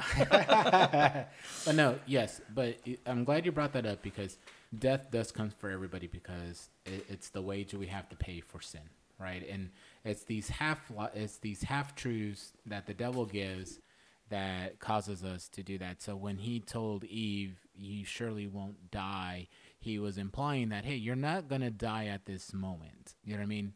And so when she took a bite, and obviously she didn't die, she went ahead and then gave it to Adam, and so now both of them, right, are he's like, I can't allow you to live anymore. I can't, I'm not gonna kill. He was such a loving God that he's like, I'm not gonna kill you right now, because that's what you deserve. And that's what the devil told him. Said, God will not surely kill you, and there's a half truth there. Because he didn't just drop him dead, but ultimately death entered existence, entered this reality, and then we would die eventually. So the devil was half right. He's not going to kill you. He didn't drop him dead right then. Yeah. And I had one more thing. This reality, what we're living in, is a test. This is just maybe just my thoughts. This reality is a test to see who is compatible with God to live with him for eternity. Himself? Well, say it again. So this reality is a test for us to see who is compatible with God to live with him for eternity. So if we don't choose him now, if we don't choose to live righteously, if we don't choose to listen to our conscience, those that have lived in the Amazon and never known the Bible, they lived a righteous life because that's what inside of them, they knew that was the right way to live. They are showing compatibility that they can live in heaven with God and coexist. Whatever. I mean, these are just my crazy thoughts, but no. So there is evidence for that. Show up Wednesday, Revelation class. another cheap plug for Revelation right there. So, but yes, because I actually have a conversation with Sean regarding that specific subject, and it alludes back to Romans 2, when we're talking about the Gentiles, right? That whether they know the law or not, it's still written in their heart, and their conscience tells them how to live, and they're going to be judged by the way they lived. So the compatibility that you were talking about. But I thought you were asking me a question like, who's compatible? It's like, well, only God himself is compatible. So, all right. Thank you for clarifying. All right, cool. Let's go ahead and move on to the next video. Okay, this kind of springboards off of what you just said. How could a loving God send people to hell, especially for all eternity? So this is about hell, but this has to do with the type of punishment. Why not just allow everyone to heaven, which you've already talked about, but a temporary punishment? Why not have a temporary punishment for the people that have really done evil? And I think this goes into people who have different views on hell as well, too. They do, yeah. Some Christians try and make the case that ultimate or people that don't want to accept Christ will be punished for a short period of time or an appropriate period of time, and then they'll be annihilated. And some try and make the case for that. I personally don't think that case works, although it's not completely implausible. John Stott, who was a great theologian who died maybe 10 years ago, he believed that. But I think where Jesus, I think it's in Matthew 25, talks about that people who are unbelievers will be punished for eternity. And the same words there are used that you would use for eternal life. So if you're going to say that hell is only temporary, you'd have to say heaven is only temporary too, based on what Jesus says there. That's one of the problems with this temporal view. But a couple of questions that we should have. One is, well, yeah, doesn't it seem kind of overkill? I mean, if hell is eternal, why are you punishing them for eternity when they just committed temporal sin? That seems to be overkill, right? Well, I think there's two main responses to that. One is the length of the punishment doesn't always equal the length of the crime. For example, it can take you 2 seconds to shoot somebody, but that doesn't mean you go to prison for 2 seconds, right? You're guilty, lock them up. Okay, let them out. No, I mean that the punishment is going to last longer than the time it took you to commit the crime. And in some cases, depending upon who you commit the crime against, it might go on your entire life. For example, in some areas in America, we have life without parole. If you kill, say, a police officer, you might even get capital punishment for killing, say, a police officer, because the nature of the crime is so grave, even though the crime only took 2 seconds to commit. All right. The second aspect to this is, who said that you stop sinning when you get to hell? You might continue to sin while you're in hell, weeping and gnashing of teeth. That gives the impression that you're still conscious and you're still gnashing your teeth against God. So that's why it could be, anyway, that the punishment continues because you continue to sin in hell. Whatever the case is, and we can't completely unpack this from the scriptures because the scriptures don't give us exhaustive information on heaven or hell.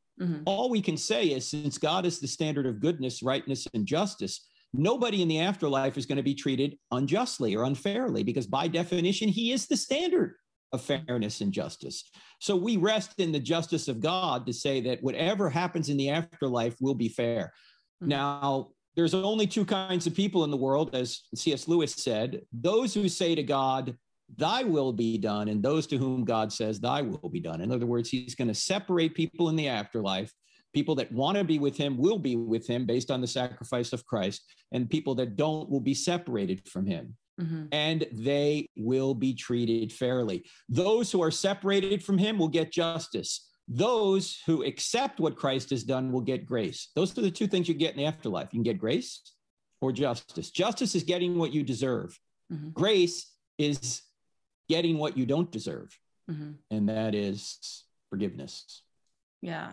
And do you think that there's room for Christians to disagree about the temporal nature of hell? So like, you have people who are smart who might believe in annihilation. And then you have people who believe in a conscious eternal hell. And is it important to point out that Christians can have disagreements about this, yet still be brothers and sisters in Christ?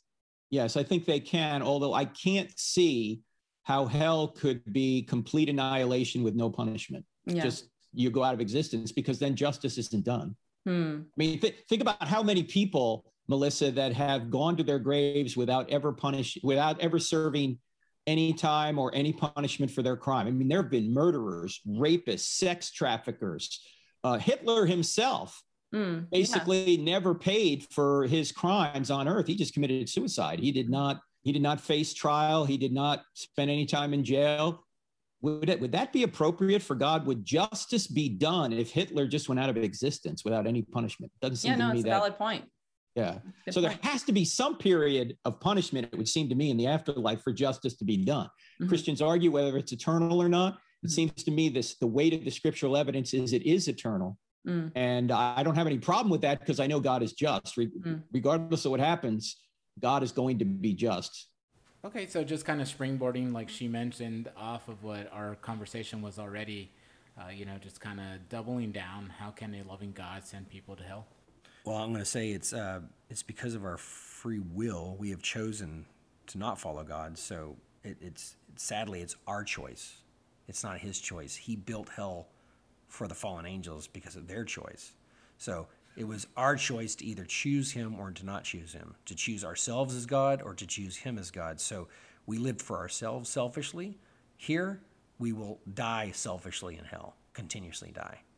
Yeah, and so we talked about a nihilism before this came up, and he mentioned, it's like, is the nihilism just? It's like, okay, you're only going to pay for a small amount of time, right? And he brings up, that I know the conspiracy of us and stuff out there regarding Hitler, right? That's like, oh, he didn't pay for his crime because he committed suicide, so there was no justice that was served there, right? At least here, if he did commit suicide, in this world, you're right. There's no justice, but justice will be served to him, right? So, but I loved why the eternity portion came out, right? As he said, whoever said that we would not stop sinning when we're in hell, right? And to me, I can rationalize that because of who we are and what we're about, and we're the gnashing of teeth, which we just talked about, how that all comes to play, and to talk about the rich man and Lazarus, that he's like, I'm not asking you to get me out of here, just give me some water, right? He's still thinking selfishly versus saying, you never said, hey, Lazarus, sorry I never gave you anything, but you give me something, right? Did you ever think about that? Like, in that he never said sorry, but he was demanding Lazarus to do something. Well, he was requesting Lazarus to do something for him when he didn't do anything for him. I think he was pleading. He was pleading. I mean, he's in torment. He knows the truth of the matter at this point, and he wants his brothers to be saved. So the annihilation, I mean, me as a human, I want annihilation to sort of be true. I feel like that's humane. Like, right? Okay, give them 1,000 years, whatever, 1,000 years in hell, lake of fire, whatever you want to say, but to give it an end. But I want it to be true, but is it the truth?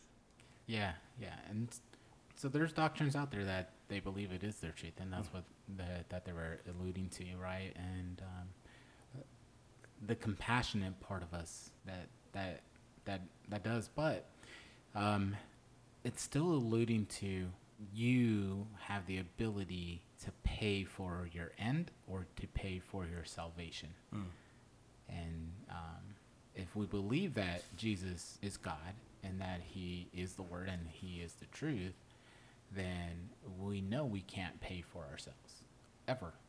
So he said it and you said it again, like, you won't stop sinning in hell. Can we have the opportunity to sin in heaven?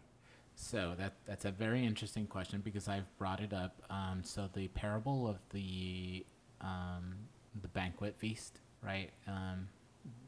It talks about the guy that's there and he's not dressed in the white robe, and the master comes up. He's like, "My friend, what are you doing in here?" And he's like, "Oh, I don't." Like, basically, he's like, "I don't know." And he's like, "Well, why aren't you dressed up?" "Well, I don't know." He's like, "Well, you don't belong. I'm gonna throw you out." So to me, it left me with the idea. It's like, well, the angels have free will. Never once does it say that God's going to take away our free will. Have you read that our free will be taken away? No. Yeah. Right. Well, so am I? No, you're on. Oh, I'm on. So someone said this before. One of my Bible teachers said that we will not be less than what we are here. We'll be more than, right? So nothing will be, this is just human speak, nothing will be taken away from us. Just more will be added to us, right? So we'll still maybe have the ability to sin. But here's a little analogy, metaphor. I get them wrong, but this is what I've said. Here on earth, you have free will to go into your restroom and drink out of your toilet. Why don't you do that? I mean, it's not cold enough. It doesn't have any ice. No, obviously, because it's disgusting, yes. let's say you go to a truck stop. I mean, that's just the most filthy. I mean, you would not drink out of that toilet, right? No. So, but a dog walks in, doesn't think twice. He's thirsty. He goes to the nearest water source. Is this filthy toilet? He drinks out of it. That's the nature of a dog. When we enter heaven, this is just my thoughts, that our nature will change. We will understand God. We will become more closer to know him, be closer to his nature than our nature. So on earth, we did things that were disgusting. On earth, our nature was sinful, right? We wanted to do that. We were like the dog drinking from the toilet. Well, didn't even, like one of the parables say, you go back to, you're like a dog that returns to his vomit and eats it. That's the nature of a dog. Yeah, First Peter, it's in First Peter, I know that. So if our nature changes, that means we still have the ability to do it. But just like we wouldn't go in here and drink from a filthy toilet at a truck stop, we're probably not going to choose to sin. But that's because we chose God. What if the people that didn't choose God here, their nature just can't change? They never had that nature to even begin with. So they get to heaven and they'll just sin. What if we then have another heavenly rebellion like we did with the angels, and then maybe some people that, I don't know. This is just out of my, it's called Bible fan fiction. That's all it is. Yeah, I'm going to wrangle you back because I have some other things I'm going to go in there, but obviously this is a pretty long podcast already. But we can definitely talk in our break. So just so you guys know, we started around 6:30. It's now 9:30 here. So there's a lot of conversation that is happening in between the takes. And that's why we're not doing this on YouTube or Rumble, because they'll probably cut our streaming off. But to reference, once again, Matthew 25:32, that this sheep, this means that this is the compassionate that will sit in God's right hand and find salvation. And the goats are the hard-hearted that will sit to the left and will be sent to damnation. So it's ourselves hardening our hearts to God and blaming him for what we did that will keep us from wanting to be with him. So, but yeah, in the break, I'm gonna talk about things I should not talk about on here, but I think you're gonna be like, oh, I could see that. But I thought it was an interesting question when you asked about, do we have the ability to sin and be thrown out of heaven? Because sometimes when I read scripture, I'm like, it does pose it. Now, as I mature, I don't say that we don't have that ability, but we're not going to want to. So. Like I said, our nature has been changed, so we'll still have the ability, but this is just me. Mm-hmm. But we won't want to do it, just like you won't want to go drink that toilet water. Yeah, absolutely. All right, let's go ahead and let's watch the next clip. How do we know the Bible is, and this is a long answer, I know you have to give a shorter answer, but how do you know that the Bible is reliable? Do we have any actual evidence for the Old Testament claims, like the army being wiped out in the Exodus? And how do we know that they recorded the truth and didn't make it up? Okay. Well, the way I learned how to know that the Bible's true, and I'm really summarizing a lot here, is by pointing out, that truth exists, that God exists, that miracles are possible, and the New Testament's telling the truth about the resurrection. Because if those four things are true, that there's truth, that God exists, that miracles are possible, and the New Testament is reliable enough to let us know that the resurrection occurred, then Christianity's true. Because if Jesus rose from the dead, game over, Christianity's true. Yeah. And so what we do when we go to a college campus is we present those four questions. Does truth exist? Does God exist? Are miracles possible? Is the New Testament reliable with regard to the resurrection? And we give evidence that the answer is yes to all those questions. And if the answer is yes to all those questions, then Christianity is true. Now you say, well, I trust Jesus because, well, look, I just have a personal policy. If somebody predicts and accomplishes his own resurrection from the dead, I just trust whatever the guy says. And if Jesus rose from the dead, he affirmed the Old Testament as the word of God, and he promised the New Testament. And so the reason I believe in much of the Old Testament, or let me put it another way, I believe in all the Old Testament, but the reason I believe in some of the Old Testament that I can't verify through archaeology or other historical means is because Jesus believed that the Old Testament was true. But I think you can also get evidence that the Old Testament's telling the truth. It's certainly telling us the truth about in the beginning, God created the heavens and the earth. Mm-hmm. Science and philosophy both show us that the universe had a beginning, and so there must be a beginner. I think there's evidence about the Exodus. In fact, we did an entire podcast on that a couple of years ago with Titus Kennedy. You did. He's an archaeologist, and he gives 10 lines of evidence from Egypt that the Exodus took place. Now, this doesn't prove everything in the book of Exodus, obviously. It's just showing you that it appears that there was an Exodus, okay? Can all the details be affirmed outside the Bible? No. But that's true of every historical account. You can't affirm everything, right? So I think there's evidence for the Exodus. There's many Old Testament archaeological discoveries. They found an inscription to David. They found, just recently, it appears they found potentially the location of Sodom and Gomorrah. They found so many cities in Jerusalem. The city of David is amazing. When you go there, they may have found David's palace. They found cities like Hazor. They found Jericho. They found Megiddo's huge. Have you ever been to Megiddo? If you ever go to Israel, Megiddo's amazing. And there's so much that took place at Megiddo. There's just, I've been to Israel several times, and it's incredible. But the key reason I believe the Old Testament's true is because Jesus thought it was true. You can sum it all up into two if you wanted to, Melissa, just for if you only had a minute with somebody. Why do I believe Christianity is true? Because there's evidence that God exists and Jesus rose from the dead. Yeah. Those two questions. Because God has to exist in order for Christianity to be true, and also to rise Jesus from the dead, right? So if God exists and Jesus rose from the dead, game over, Christianity is true. Yeah. And I think that a lot of people ask me like where they should start with certain things with this. And I always say the resurrection.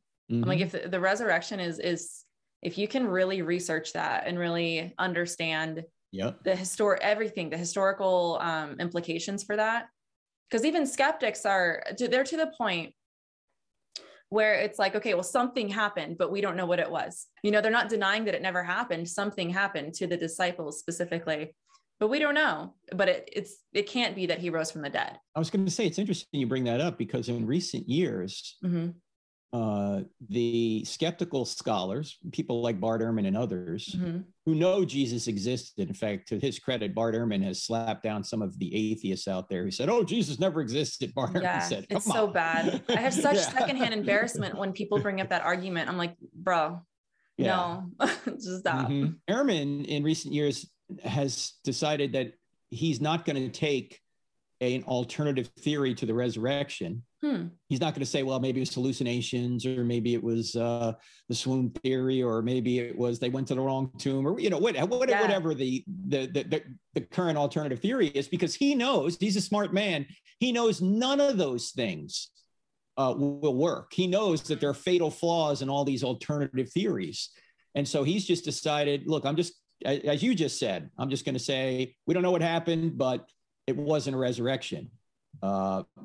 Now that's telling. Why? Because why couldn't it be a resurrection if God exists? It could be, right? And it seems like the best evidence, or I should say the best interpretation of the evidence, is that Jesus did rise from the dead. So we're not arguing over the evidence. The evidence is what it is. The question is, how do you interpret the evidence? And if God exists, resurrections are easy. God can create the universe out of nothing. He can resurrect Jesus from the dead easily, right? Yeah, no, it's a very fascinating topic. I love like researching and talking about the resurrection.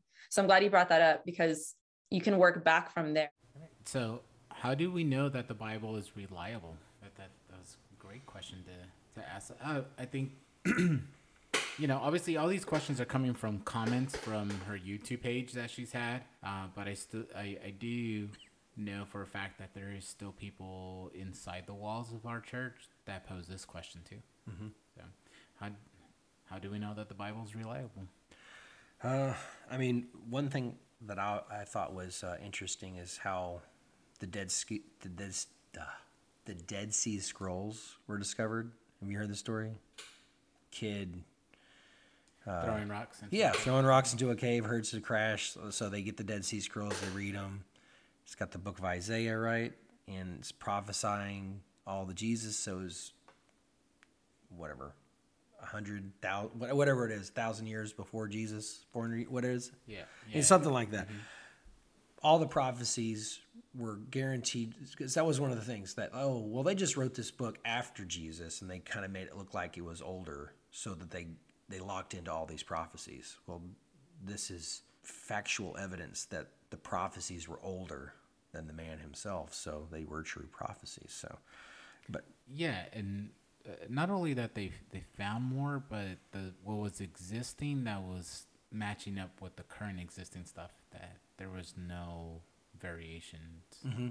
Right, to show that, wow, and what that does is it throws away the telephone game analogy that everybody wants to use against, like, it's been changed so much. It's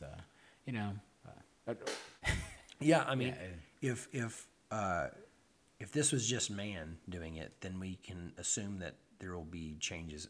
But this is kind of proof that God has been involved in the whole process of this book, that men have been holding the pen or whatever and writing it down, but it's been divinely inspired, that God has been working through these men. They've done all this stuff in their own style maybe, but God is kind of breathing that truth through them, and we see it through that the Dead Sea Scrolls, there's no difference.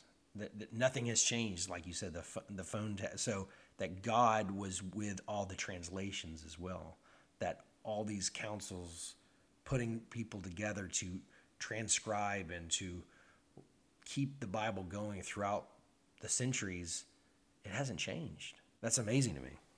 Yeah, definitely. And, there's Egyptian steles that are being found that are matching up to Genesis. Or, wow. Talking about Joseph, talking about, I forgot the pharaoh's name or the king's name.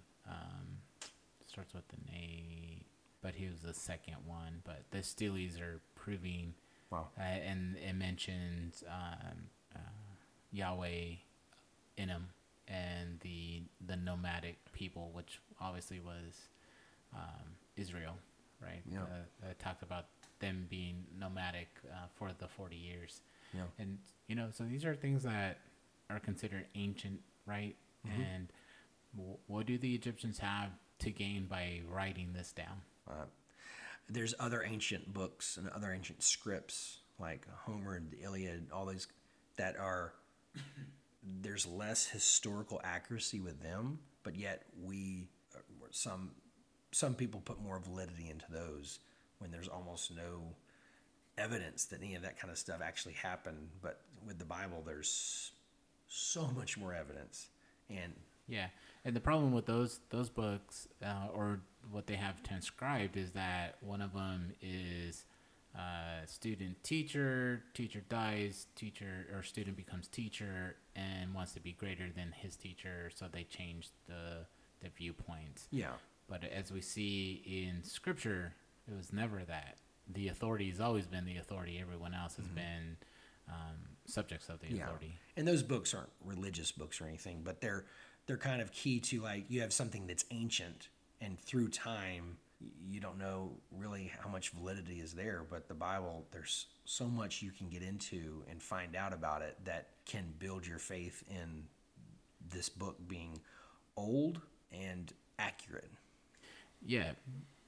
Even though it was not scripture to them, they built theology around them, so they might as well be called it scripture. Okay.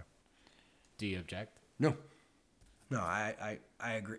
Like when I think like Muslims with the Quran and the Torah and all that kind of stuff, it's not a Bible a religious book that stood the test of time. Like it's those are not. No one's reading them today and like thinking that's how things are, right? Like it's more or less those are mythology or whatever. Yeah, because when you actually so we look at the way they write, even our scripture, there's certain ways that they write. So when we do look at those, they're usually are mythical. It's a mythical way of reading. I forgot what they call it, but right, like ours, we have poems, we have prophets, there's literary styles, right, that they write it in.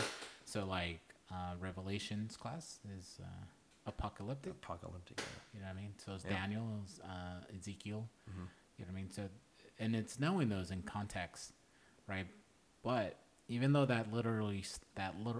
literature, it's already late. You know what I'm trying to say? Yep, I hear you. That style of writing, it's still all under his design of what he wants. Like you said, he's breathing out his instruction, his story.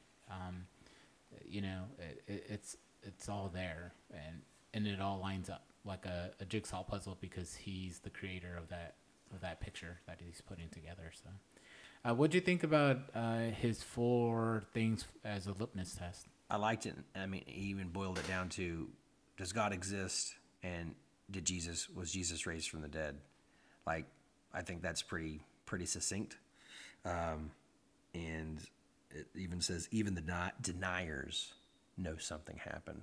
So, but they're going to try to reason it to be something else. They're going to say, well, the Romans stole the body, or the Christians stole the body, whatever it is. Yeah, so let's go into that because I just got done watching this guy on YouTube. His channel is nothing biblical, but he investigated the crucifixion and the resurrection of Jesus and why it's such a big deal. And so the Romans perfected crucifixion. They knew that you went to the cross, there's no coming back. Yeah. Right? So what does that mean if somebody was to come back from the dead? What does that mean to Rome? It means they weren't as good as they thought they were at killing people. Yeah, it's egg on their face. Yeah. Right? They had a lot of pride in what they did, and you know, there's no way someone's gonna come back from this. And the shameful way crucifixion was done, I mean, it was more than just to kill somebody. It was to basically make them dirt, right? Yeah, and it was no Roman citizen would ever be crucified. So if you're a Roman citizen, it's like it was so bad that they wanted to say, no, if you're a Roman citizen, you will never be crucified, correct? I think I heard, Yeah, because anyone who's not a Roman citizen isn't dignified to have a dignified death. So he went more into that. So just the problem of Jesus coming up and raising up posed this egg on their face.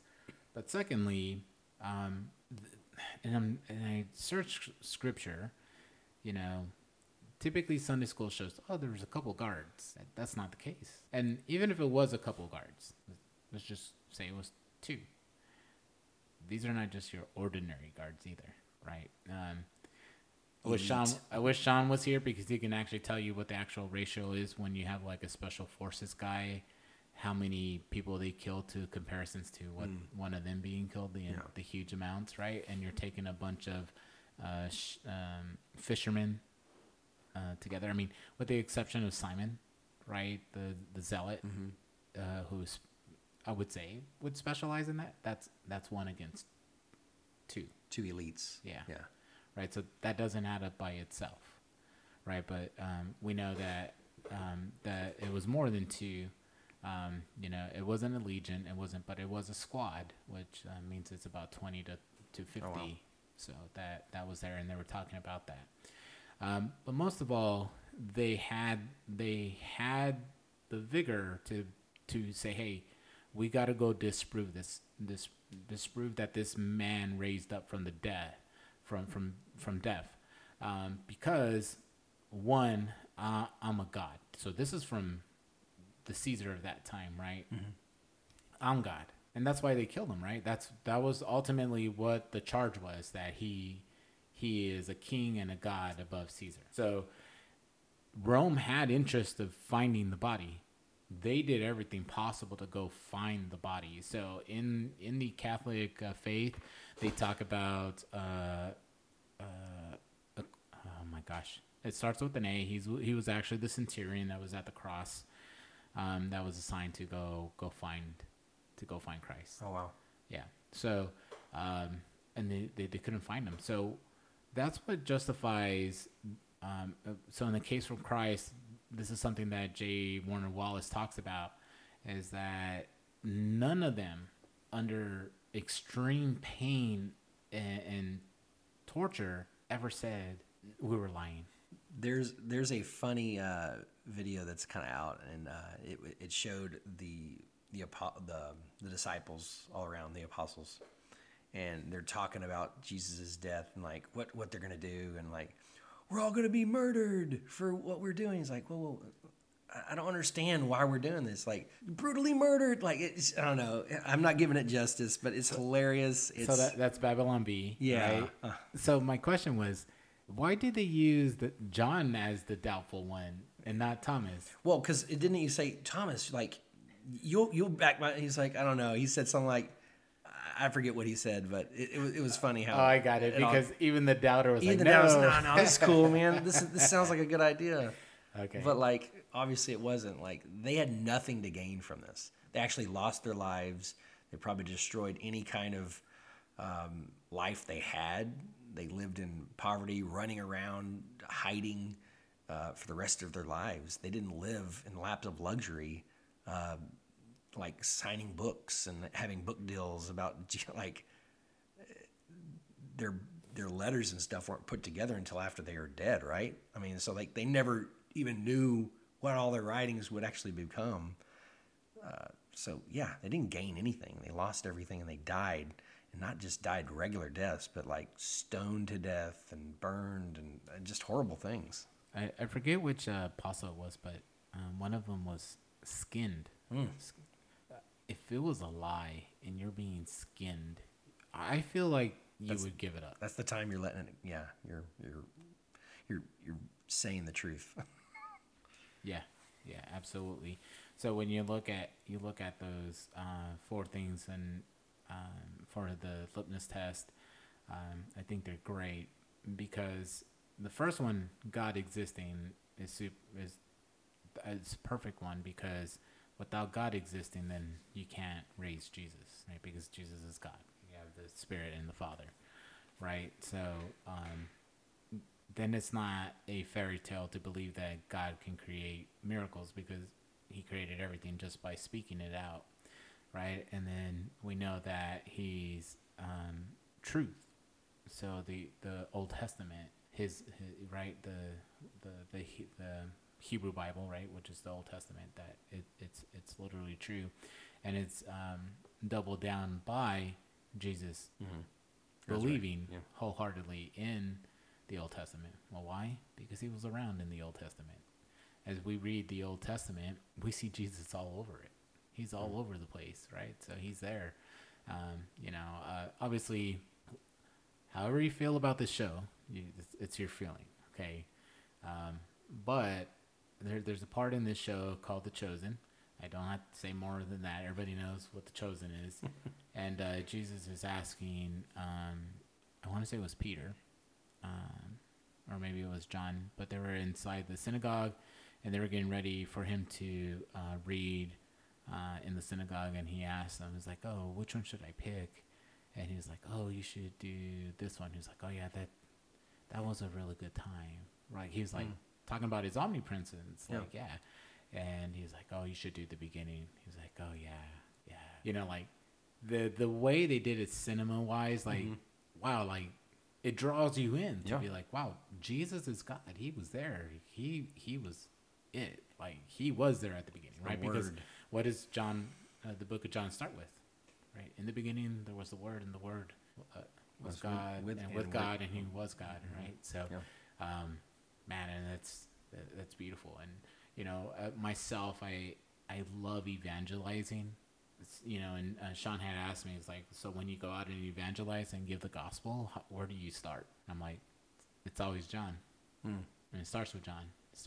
And then I went through like all the other ones that I go through, but I think John does a great job because it starts there, right? Because, so just so you know, from John I go to Hebrews because it talks about Jesus' authority the book of Hebrews. Awesome. So, and then I'll go back to Romans, which in the breaks I talked about Romans. So, everything goes back to Romans. Yeah, everything's Romans. If you don't know the answer, go to Romans. But yeah, just kind of going there. The key to everything is Jesus. Amen. Yeah. And that's what I had. Did you have anything else on this? No, it says, he said, if God exists, resurrecting Jesus is easy. Mm-hmm. I did hear someone state this, and it kind of made some sense, that out of everything that God has ever done, resurrecting Jesus was probably the hardest thing, because the devil at that point knew God's plan and was probably every ounce of Satan and evil was trying to make that to not happen. And that's probably the only time in creation that God's had that much opposition to have something not happen. And yet it was probably still easy. But like, out of everything, that was the hardest thing to make happen, because he knew, like, the devil and everything was making sure that Jesus stayed in the grave and did not raise, because at that point, the devil knew that this was how he's going to be beat. Yeah. If there's ever a time that you're going to make a stand for him, it's there, right? Yeah. And once he walked out of the grave, the devil knew, oh, okay, it's over. Which now all he's playing is like, I'm gonna eat as many people as possible, because I know where I'm destined, and just so I can hurt you furthermore, I'm gonna take many with me. You know. Yeah. And sadly, millions, billions, whatever it's going to be, will buy into the devil's deception and into their own selfish desires and claim themselves God over their own lives instead of the God of creation. Yeah. Well, we're coming up to the last the video clip here. So if you're still listening, I want to give you a round of applause, because I probably would have quit hours ago. So all right, let's go ahead and let's listen to this last clip. With a terrible amount of evil in the world, it seems that a good God would do something to intervene. How can God sit and watch and do nothing about evil? Yeah, great question. First of all, when someone brings up evil, you want to ask them, first of all, why do you ask that question? Because the answer is going to be different. If the person is just intellectually curious, then you can go into the philosophical answer. If the person just says, well, because my baby died 2 weeks ago, there's a different answer. You're not going to be talking about philosophy, right? That person doesn't need a philosopher. That person needs a pastor, somebody to sit beside them, somebody to comfort them, not somebody to give them intellectual answers. Mm-hmm. But why does God sit by and allow evil to occur? And I had that situation once at, I think it was at Michigan State University, when I was going through the I Don't Have Enough Faith to Be an Atheist presentation. And I knew there was a militant atheist in the audience, Melissa, because he sat through the entire presentation looking like this. Angry. I mean, he didn't crack a smile once. And I had some pretty good jokes in there. Anyway, when it was time for Q&A, his hand went up immediately. And I said, yes, sir. And he said, if there is a good God, why doesn't he stop all the evil in the world? I said, sir, that is an excellent question. Maybe because if he did, he might start with you and me, because we do evil every day. I mean, you ever notice that when we complain about evil, we always complain about somebody else doing it? It's like, hey, why don't you stop him? Or why don't you stop her? We never say, why don't you stop us? Mm-hmm. In fact, if God were to stop evil at midnight tonight, would any of us still be alive at 12:01? I wouldn't be, right?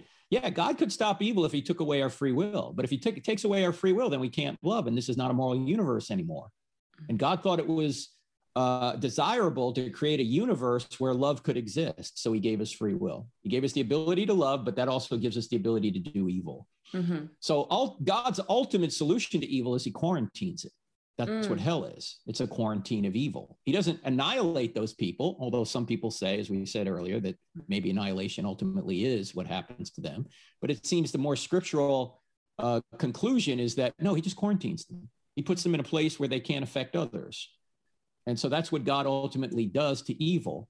Now, why does he sit by and allow certain evils to occur when we would go, hey, we would jump in and stop it? Well, we know, let's say, give an example that maybe can drive this home. Mm-hmm. Why does God allow babies to die, right? You might go, hey, that's If we could prevent babies from dying, we would. Mm-hmm. Right?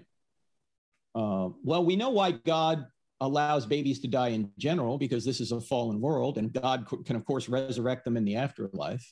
Mm-hmm. But we don't know why a particular baby dies. Why did my baby die? Why did your baby die? And the reason that we can't know that is because we're inside of time and God is outside of time. We know why babies die, but we don't always know why a particular baby dies, yet we know why we don't know why. We're inside of time, he's outside of time. Mm-hmm. And one insight that really helped me deal with the problem of evil, and if you haven't been bothered by the problem of evil, you probably haven't thought about it enough. But the insight that really helped me is something called the ripple effect, that every event that occurs affects trillions of other events rippling forward. Mm-hmm. So it could be that maybe a baby dying today ripples forward through a series of other events that contribute to bringing a great evangelist to earth 500 years from now who saves millions of people. We can't trace all those ripples, but God can. And he can bring good from evil. So even though evil things occur every day, the ripple effect can let us understand why we don't know why he allows certain evils, because maybe he's allowing these ripples to go forward to create other good things in the future. Mm-hmm. So he can respect free choice and allow us to do good and evil, but he can redeem evil through the ripple effect. He can bring good from bad, even when we can't see it. And of course, we see that, one example of that, we see it in Genesis 50, when Joseph, the Old Testament Joseph, is sold into slavery by his brothers, and somehow he makes it to Egypt, and he goes through a lot of pain and suffering there, but then he becomes the number 3 person in charge in Egypt, puts a whole bunch of grain aside, and then the very family that sold him into slavery leaves Israel to escape a famine. They get to Egypt, and they see Joseph, and Joseph recognizes them. And what does he say to them? You dirty rats, you're going to pay for what you did to me. No, he doesn't say that. He says, what you meant for evil, God meant for good, the saving of many lives. Mm-hmm. In other words, the evil that the brothers did to Joseph actually rippled forward to help them later. Mm-hmm. They actually got good from doing evil later. Now, obviously, we don't want people to do evil to get good, but God, the point is that God can bring good from evil. His sovereignty and providence. Yeah. For me, what that does is it springboards off of the whole argument for violence in the Old Testament as well. When it comes to like, well, that's evil. And then the whole moral argument you made before, because I can see people asking about that as well. And the answer you gave here and the answer for, the justice of God kind of can come into that. And you mentioned Paul Copan a lot on that as well. Mm-hmm. For why does God allow suffering or evil? Is it Paul Copan that does that, or is it the Old Testament? Well, Paul Copan has a book called Is God a Moral Monster? I have it on my shelf here somewhere. Mm-hmm. And that little book is a great book on pointing out, here it is, it's right here. This book right here, for those watching on YouTube. Okay. This book can really answer a lot of questions about the Old Testament God. Mm-hmm. And it turns out that much of what we read about in the Old Testament, it's not evil for God to judge sin.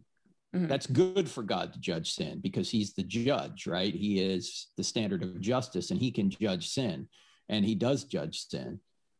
We look at it and go, oh, why would God kill all those people? Maybe he killed those people because they deserved it. We never think of that, right? Oh, they're just innocent people like us. No, they're sacrificing their babies to the molten hot metal idol Molech. They're putting their babies on the arms of this metal god, watching the babies sizzle to death. Mm-hmm. And, on every college campus I go to, Melissa, I hear people saying, well, if there is a good God, why doesn't he stop all the evil in the world? Well, here's an instance in the Old Testament where God says, that's it, there's too much evil, we got to wipe these people out. And the atheists are complaining about it, right? They're going, oh no, why would God stop all this evil? You just got done saying God should stop evil. Then in the Old Testament, when he does, they go up, he shouldn't have done that. And a great way to end is, why doesn't God do something about evil, Clint? Well, evil that people do. Yeah, stopping evil that people do. If God stopped a person from doing evil, then he's taking away their free will. And then he should just make us all love him and do good deeds, right? So if he stops someone from doing evil deeds, then why doesn't he just do the opposite and just force everybody to do good and love him? That goes against this entire plan of what this reality is set up to do, right? To let us experience life, to search him out, to seek him, and to love him on our own, not by any forced coercion. I love the way Frank relays this to Melissa, that he had that person that came up to the student that came up to when he was at the university, and he was like, if we have such a good God, why wouldn't he just stop all the evil? He goes, well, the good thing is that he doesn't, because then he would probably start with me and you, right? Because we're all evil. So it's really understanding who are you asking him to stop? And then it goes back to the moral character, like, right? On your morality base or on God's morality base, are we going to judge who he should stop? And we do have this issue when he does step in, that we then tend to blame him and be like, well, no, why'd you do it that way? And we have great examples in the Old Testament, right? And people will use this against God to be like, oh, he went in and he committed genocide and he forced them to do all these different things, and that's not just.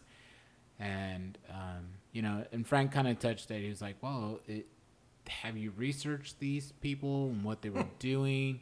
I go, there's a lot there. But him being a just God, he did the same thing to the Israelites. Opened up the earth and swallowed up like 2,000 of them. Well, he sent the Assyrians and he sent Babylon. Yeah. But right? I mean, he himself killed, he just opened up the earth. Yeah. Didn't send anybody to him. He's like, he just swallowed them up. Yeah. Now, what happened to them eventually? Did they go to heaven? Or we don't know those things, but maybe that their punishment was just their life on earth was done. Yeah. So, and we were just kind of talking about it here in between our little breaks, kind of talking about these ripple effects. Butterfly effect. The butterfly effect, yeah. We always want to. You brought up this. I'll let you kind of talk about it. Let's go ahead and bring it out about this African beetle.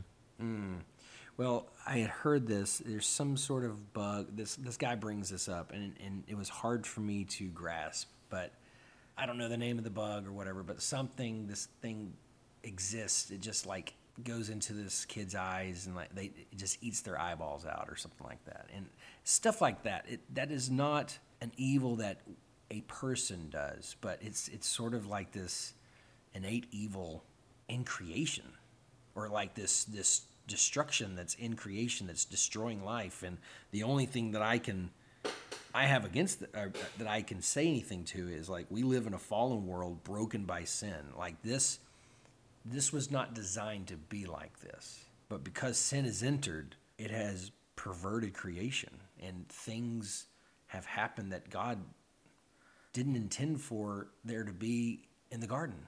So I'm going to be insensitive a bit, right? It's going to sound really insensitive because, man, that does sound awful. You're absolutely right. What does this young child that was probably laying on the floor get this bug, put it on his eyes, and then it ate out his eyes? Like, what fault did they have, right? So if we're going to talk about a ripple effect, well, what if God allowed this to happen because him being able to see the future, that this young child, in whatever their background is, right? More likely, let's say that they're praying to a wooden god or a metal god, right? Whatever the case may be, kind of what they're talking about Israel and these other nations that they were basically murdering their babies to these idols. That it could be that, hey, this I saw this because I'm stepping in right now at this moment. This person won't be able to drive and kill 100,000 people because he would have been a warlord in this country that we see, right? We don't get to see that. Yeah. Only God does, right? But we want to be Job and be like, why? And then God comes down and gives us an answer. right? And I can tell you, God's okay with us asking questions, but when we think we're holier than him and he steps in, I'll probably be like Job, like, I was just kidding. Dad, no. Stand there and take this like a man. Yeah.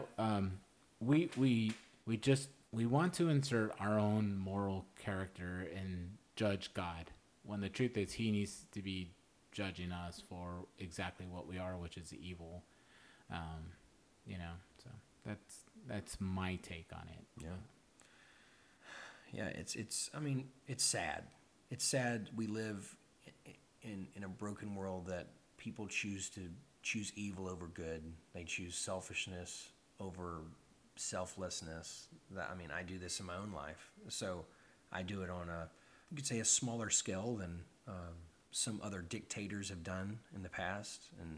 But it's all rooted in the same thing, selfishness. You want what you want. You want more power, you want more money, more women, whatever it is, and you're willing to just take it. And it kind of takes it back to the very beginning when I said something about kindness. Like, kindness is a weakness to the people that are ungodly. Like, just take what you want. And that's ultimately what these, in life, when you get more power, generally that's corrupting you. It's kind of like, what is it? Power corrupts. I'm losing thought. Power corrupts. Oh, something like that. Anyway, it's like from a movie or something like that. I thought it was Spider-Man. Maybe it's not. I read books. I don't watch you movies. Yeah. Have you heard last week? I'm a dummy. Yeah. I'm God is for dummies. You heard last week I was talking to Sean about that. I was like, I got to stop asking you if you watch movies, because you don't. You read books. I'll just take your word for it, bro. I don't know where you got it from, but it sounds like it'd be a movie. But yeah, no. And Frank mentioned, when it's talking about hell, that it's quarantine for evil. Mm-hmm. We see that in the Old Testament, right? When somebody's unclean, what does God say? Get them outside of the camp until they become clean, right? Yeah, so there's rituals and stuff they had to do, but and that takes it back to another thing. Like, this life is to find out who's compatible with God. Mm-hmm. And if you choose to do these things over what God wants you to do, then quarantine. You're going to be separated from eternity, because you can't be. We're both fathers, and we want our kids to be godly. We want them to be righteous and all this stuff, right? And they're hanging around some kids that are bad influences. What are we going to try to do? Isolate them. Mm-hmm. Remove those bad influences, right? Take them out, have them not associate with. So ultimately, I think that's, like you said, what God's going to do in the end, like, take away these bad influences. And then we're going to enjoy eternity with God, with all the ones that have chosen him. Yeah. And he's chosen us. Correct. Yeah. And we are all, no one finds God on our own, right? Yeah. We're all drawn in. I don't say it like in the sense of the elect. Yeah. I say that God is always choosing man. Okay. It's just we reject him. Yeah. Right? And it's weird because we need to be on his side, right? He's choosing to be by our side, but we need to be on his side of things. And that's what I'm saying. He's choosing his creation. He's choosing his creation. And I'm going to leave it at there, because we're almost actually not only done with the podcast, but we're actually almost done with the day. It's 11 o'clock now. 11:04. Yeah, it's 11:04. So, like I was telling Clint, I completely understand why our group of young adults do not volunteer to help with the podcast. But today was special because my family's out of town, and my kids are at some kind of camp thing, so we had a lot of free time today. Yeah. So I thoroughly enjoyed it. Thank you so much for coming and filling in for Sean. It's always a pleasure to have you and to have your insight here. Well, and I think y'all are doing an amazing job, and I'm just happy to be a small part of it. Oh man, we're all a small part.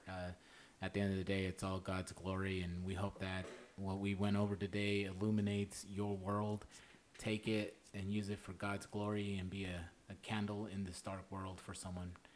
And for those who get this joke, go put out your VBS signs. With all that being said, may God bless you, and we love you.